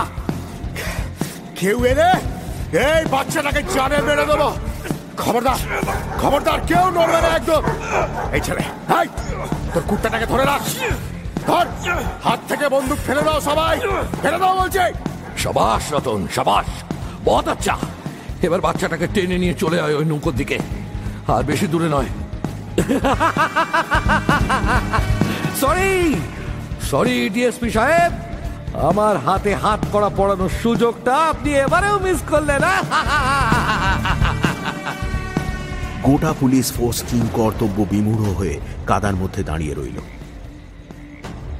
প্রবল রাগে চিৎকার করে ডাকতে শুরু করলো চিকা। তাকে দু হাতে জাপটে ধরে কাঁপছিল ময়না। ডিএসপি বড়ুয়ার খুব কাছাকাছি পৌঁছে গিয়েছিলেন। তার হাত নিষ্পিস করছিল বড়ুয়াকে ধরার জন্য, কিন্তু কিচ্ছুটি করার নেই। বিলুর প্রাণ বাজি রেখে তিনি বড়ুয়ার সঙ্গে লড়তে পারবেন না।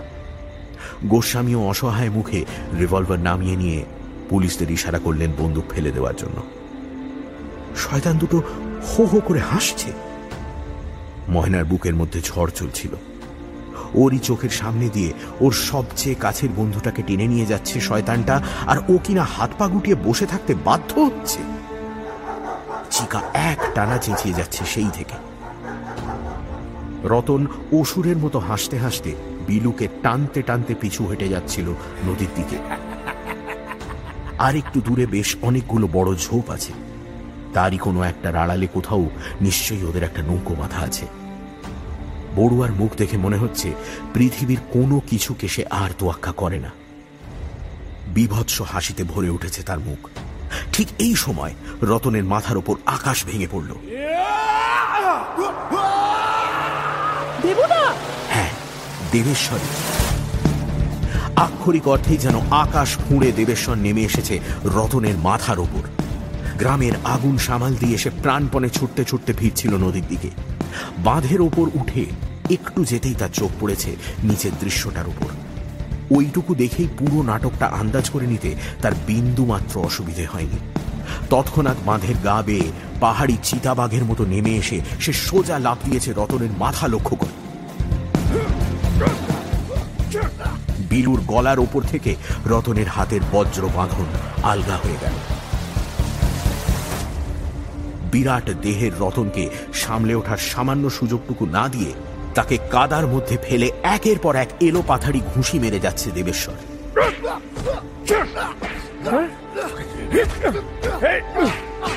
তার চোখে প্রতিহিংসার আগুন জ্বলছে। আমাদের গ্রামকে বন্যায় ভাসিয়ে দিবি? হ্যাঁ, আমাদের আমাদের ধানের গোলা পুড়িয়ে দিবি? এত বড় মজা দেখাচ্ছি তোকে। বিলু লাফ মেরে দেবেশ্বরের পাশে গিয়ে জুটল। সেও শুরু করলো এলো পাথাড়ি মার।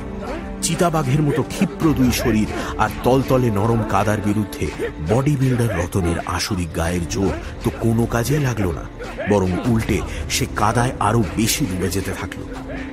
পুলিশের দল এখনো হাঁ করে দাঁড়িয়ে আছে। তারা যেন বুঝতেই পারছে না যে তাদের চোখের সামনে এসব কি ঘটছে। দেবেশ্বর হঠাৎ এমন আকাশ খুঁড়ে নেমে এলো, এমনটা সম্ভব হলো কি করে? আর তাদের ঠিক এই হতভম্ব অবস্থারই সুযোগ নিল বড়ুয়া। মাত্র দুহাত দূরে দাঁড়িয়ে থাকা ডিএসপি সাইকিয়াকে লক্ষ্য করে প্রবল জোরে লাথি ছুঁড়ল সে। বুক আর পেটের মাঝখানে কামানের গোলার মতো লাথিটা এসে পড়তেই একটা আর্তনাদ করে পেট চেপে মাটিতে লুটিয়ে পড়লেন সাইকিয়া। তার হাতে রিভলভারটা ছিটকে পড়ল কোথায় কে জানে। বড়ুয়া ততক্ষণে দৌড় লাগিয়ে প্রায় ওই ঝোপঝাড়গুলোর কাছাকাছি পৌঁছে গিয়েছে। ঘটনার ঘন ঘটায় হতবাক হয়ে দাঁড়িয়ে রইলেন গোস্বামী। তিনি বুঝতেই পারছেন না কি করবেন, কি করা উচিত তাঁর এই মুহূর্তে। সামনে ওই ভাল্লুকের মতো শক্তিশালী রতনের সঙ্গে লড়াই করতে থাকা দেবেশ্বর আর বিলুকে সাহায্য করবেন তিনি, নাকি কাদার উপর লুটিয়ে পড়ে যন্ত্রণায় কাতরাতে থাকা নিজের বড় কর্তাকে আগে তুলে শুশ্রূষা করা দরকার, নাকি সব ফেলে ওই দূরে অন্ধকার ঝোপঝাড়ের মধ্যে মিলিয়ে যেতে থাকা বুড়ো নেকড়েটার পিছু নেওয়া উচিত? ওটাকে ধরার জন্যই তো এত কিছু করা, এত ঝুঁকি নেওয়া। পর মুহূর্তেই তার বিমূঢ় ভাব কেটে গেল যখন দেখলেন অন্ধকারে মিলিয়ে যেতে থাকা বড়ুয়ার পেছনে কাদা ভেঙে এক সরল রেখা তীরের মতো ছুটে যাচ্ছে আরো দুটো শরীর, একটা বাচ্চা ছেলে আর একটা কুকুর। মুহূর্তের মধ্যেই দক্ষ পুলিশ অফিসারের নার্ভ ফিরে এলো। কনস্টেবল শর্মা, দাঁড়িয়ে দেখছেন কি? 5 জন গিয়ে দেবুদের হেল্প করুন। স্যারকে তুলে নিয়ে 2-3 জন দেখুক ওর কি হয়েছে। আর আপনি নিজে বাকিদের নিয়ে আমার সঙ্গে আসুন, কুইক। ঝোপঝাড়গুলোর কাছে পৌঁছে ময়না থমকে দাঁড়িয়ে পড়ল। চারদিকে ঝোপঝাড় আর গাছপালার অন্ধকার আরো ঝুপসি হয়ে আছে। এর মধ্যে কোথায় গেল বড়ুয়া? হাওয়ায় উবে গেল নাকি? ভালো করে চারিদিকে লক্ষ্য রাখছি কা, লোকটা যেন পালাতে না পারে। পুলিশ আমাদের পিছনেই আছে, এক্ষুনি এসে পড়লো বলে। কথাটা ময়না বলল বটে, কিন্তু ওর বুক ঢিপ ঢিপ করছে। চিকা একটাও আওয়াজ না করে দুবার বাতাস শুঁকল, তারপর অন্ধকারে মিলিয়ে গেল। এবার এই নিঝুম অন্ধকারে ঝোপঝাড় আর গাছপালার মধ্যে ও একেবারে একা। শুধু প্রবল বেগে ছুটে চলা নদীর স্রোত আর সনসনিয়ে বয়ে চলা জলো হাওয়ার শব্দ ছাড়া চারদিক মৃত্যুপুরীর মতো নিস্তব্ধ। আর এর মধ্যেই কোথাও একটা গা ঢাকা দিয়ে রয়েছে বড়ুয়া, গোটা কলঙ্গিজান গ্রামের রক্ত চুষে খেতে আসা ওই পিশাচটা।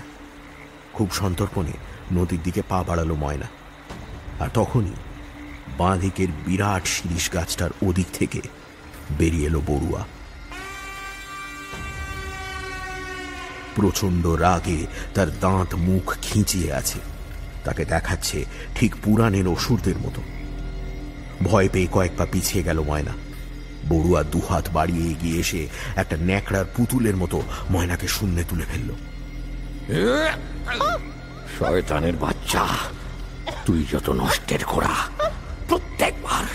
প্রত্যেকবার আমার কাজ পণ্ড করেছিস তুই। তোর জন্যই পুলিশ আমার পেছনে লেগেছে। আজ আমার কাজ হোক না হোক, আমি বাঁচি না বাঁচি, আমি তোকে শেষ করে দেব। শূন্যে দুহাত তুলে প্রবল বেগে ময়নাকে মাটিতে আছড়ে ফেলল বড়ুয়া। নরম মাটি, তাও জোর লেগেছে ময়নার পিঠে। যন্ত্রণায় অসাড় হয়ে গিয়েছে ডান কাঁধ আর পিঠ। আবার রাক্ষসের মতো এগিয়ে আসছে বড়ুয়া। ভাঁটার মতো জ্বলছে তার চোখ দুটো। প্রাণ ভয়ে গলা ফাটিয়ে চিৎকার করে উঠল ময়না। পরের মুহূর্তেই ময়না জ্ঞান হারালো, কিন্তু চেতনা পুরো সাদা হয়ে যাওয়ার আগে তার কানে ঢুকলো দুটো আওয়াজ, একটা কুকুরের রাগী গর্জন আর একটা মানুষের তীক্ষ্ণ আর্তনাদ।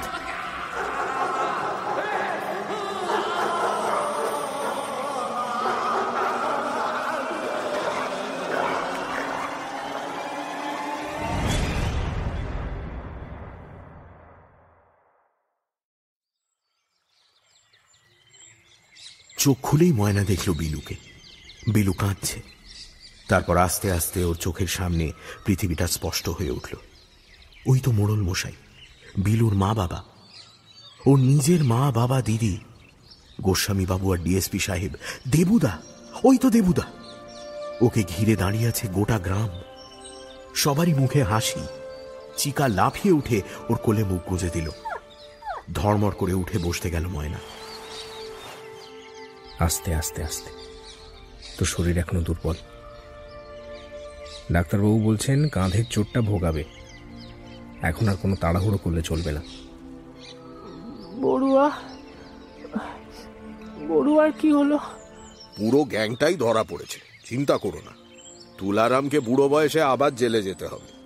তবে বড়ুয়াকে নিজের হাতে হাত করা পড়ানোর স্বপ্নটা আমার আর সার্থক হলো না। সেই আনন্দটা গোস্বামী পেল। আমাকে আমাকে আপনি খুঁজে পেয়েছিলেন? হ্যাঁ, আমরা যখন তোমাকে খুঁজে পাই তখন তুমি কাঁধে চোট পেয়ে অজ্ঞান, আর তোমার সামনে বড়ুয়ার বুকের উপরে 2 পা তুলে দাঁড়িয়ে গর্জন করছে চিকা। বড়ুয়ার আর হাঁটাচলা করার কোনো ক্ষমতাই ছিল না। ওর পা থেকে একতাল মাংস খুবলে তুলে নিয়েছিল চিকা। দেবুদা, তুমি ওই মুষ্ক লোকটার সঙ্গে অত মারামারি করলে তোমার কোথাও চোট লাগেনি তো? না না, অত সহজে আমাকে আর বিলুকে ঢিট করে ফেলবে নাকি একটা মাথা মোটা গুন্ডা? তুলারামের বাড়িতে বেটা আমায় অনেক মেরেছিল, সব গুনে গুনে ফিরিয়ে দিয়েছি ওকে। গুন্ডাটা লড়ছিল বড়ুয়ার নুন খেয়ে আমাদের ক্ষতি করার জন্য, আর দেবেশ্বর আর বিলু লড়ছিল আমাদের গ্রামকে বাঁচানোর জন্য। জিত তো ওদের হবেই। কিন্তু এই লড়াই জেতার দামটাও তো আমাদের ভালোই দিতে হলো কাকা। ধানের গোলা ঘরগুলো গেল, প্রায় 3 মাসের ধান গেল। ধানের গোলা আজ পুড়েছে, কাল আবার ওইখানেই মাথা তুলে দাঁড়াবে। আমরা দাঁড় করাবো, সবাই একসঙ্গে হাতে হাত মিলিয়ে তৈরি করব। আর দেখিস, সেই গোলা কয়েক মাস পরে আবার ভরে উঠবে সোনার ধানে। যতদিন কলঙ্গিজানের মানুষের দেহে শক্তি আছে, বুকে সাহস আছে, পাশের মানুষটার হাত ধরার ইচ্ছে আছে, ততদিন আমাদের ধানের গোলা বারবার ভরে উঠবে। ততদিন বড়ুয়ার মতো মানুষদের কোনো সাধ্য নেই আমাদের এতটুকু ক্ষতি করে। তোমার মতো করে যদি সব গ্রামের মানুষ ভাবতো দেবেশ্বর, তাহলে আমাদের দেশটা অন্যরকম হয়ে যেত। বড়ুয়ার মতো হায়নারা মাথা তুলতেই পারত না। যাই হোক, তোমাদের জানিয়ে রাখি, আমি সরকারের কাছে ময়না আর বিলুর নামে সুপারিশ করব, যাতে ওরা সাহসিকতার জন্য বিশেষ মেডেল পায়। অবশ্য সে মেডেল ওদের সঙ্গে চিকারও পাওয়া উচিত। ময়না, এই নিয়ে 2 বার তোকে চিকা প্রাণে বাঁচালো। এবার ওকে ভালো দেখে একটা বকলস কিনে দিস ভাই। ময়নার চোখ জলে ভরে উঠেছিল। আস্তে আস্তে চিকার মাথায় হাত বুলিয়ে দিতে লাগলো সে। চিকা ওর সত্যিকারের বন্ধু। বন্ধুর প্রতি কি কৃতজ্ঞতা থাকে?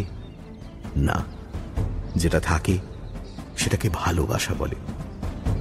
বন্ধুত্ব জিনিসটা বোধ হয় এমনই অদ্ভুত, এমনই স্বাভাবিক, হাওয়ার মতো সর্বত্র ঢুকে যেতে পারে।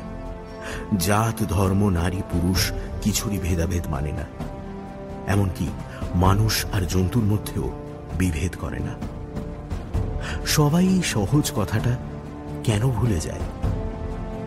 তাহলেই তো পৃথিবীটা আরো অনেক অনেক সবুজ আর সুন্দর হতে পারত।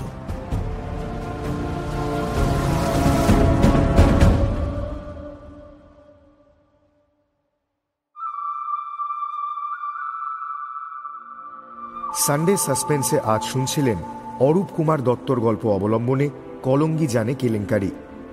গল্পের অনুবাদ এবং বেতার নাট্যরূপ রাজর্ষি গুপ্ত।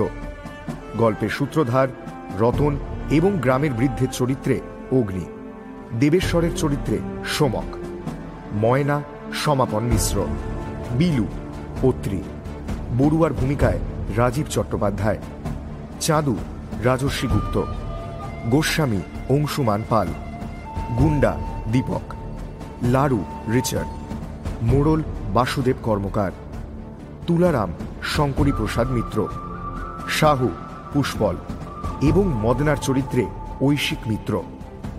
অন্যান্য গ্রামবাসীর চরিত্রে বাবু, অনল, রোহন, দীপক, সুমিত এবং রাজর্ষি। গল্প পাঠে সাইকিয়ার চরিত্রে এবং পর্ব পরিচালনায় দীপ। ধ্বনি পরিকল্পনা ও আবহ সঙ্গীত Pradyut Chattopadhyay. Poster design join the dots. শেষ হল অরূপ কুমার দত্তর গল্প অবলম্বনে কলঙ্গিজানে কেলেঙ্কারি। আগামী সপ্তাহে আরও একটি রোমাঞ্চকর গল্প নিয়ে হাজির হবে সানডে সাসপেন্স।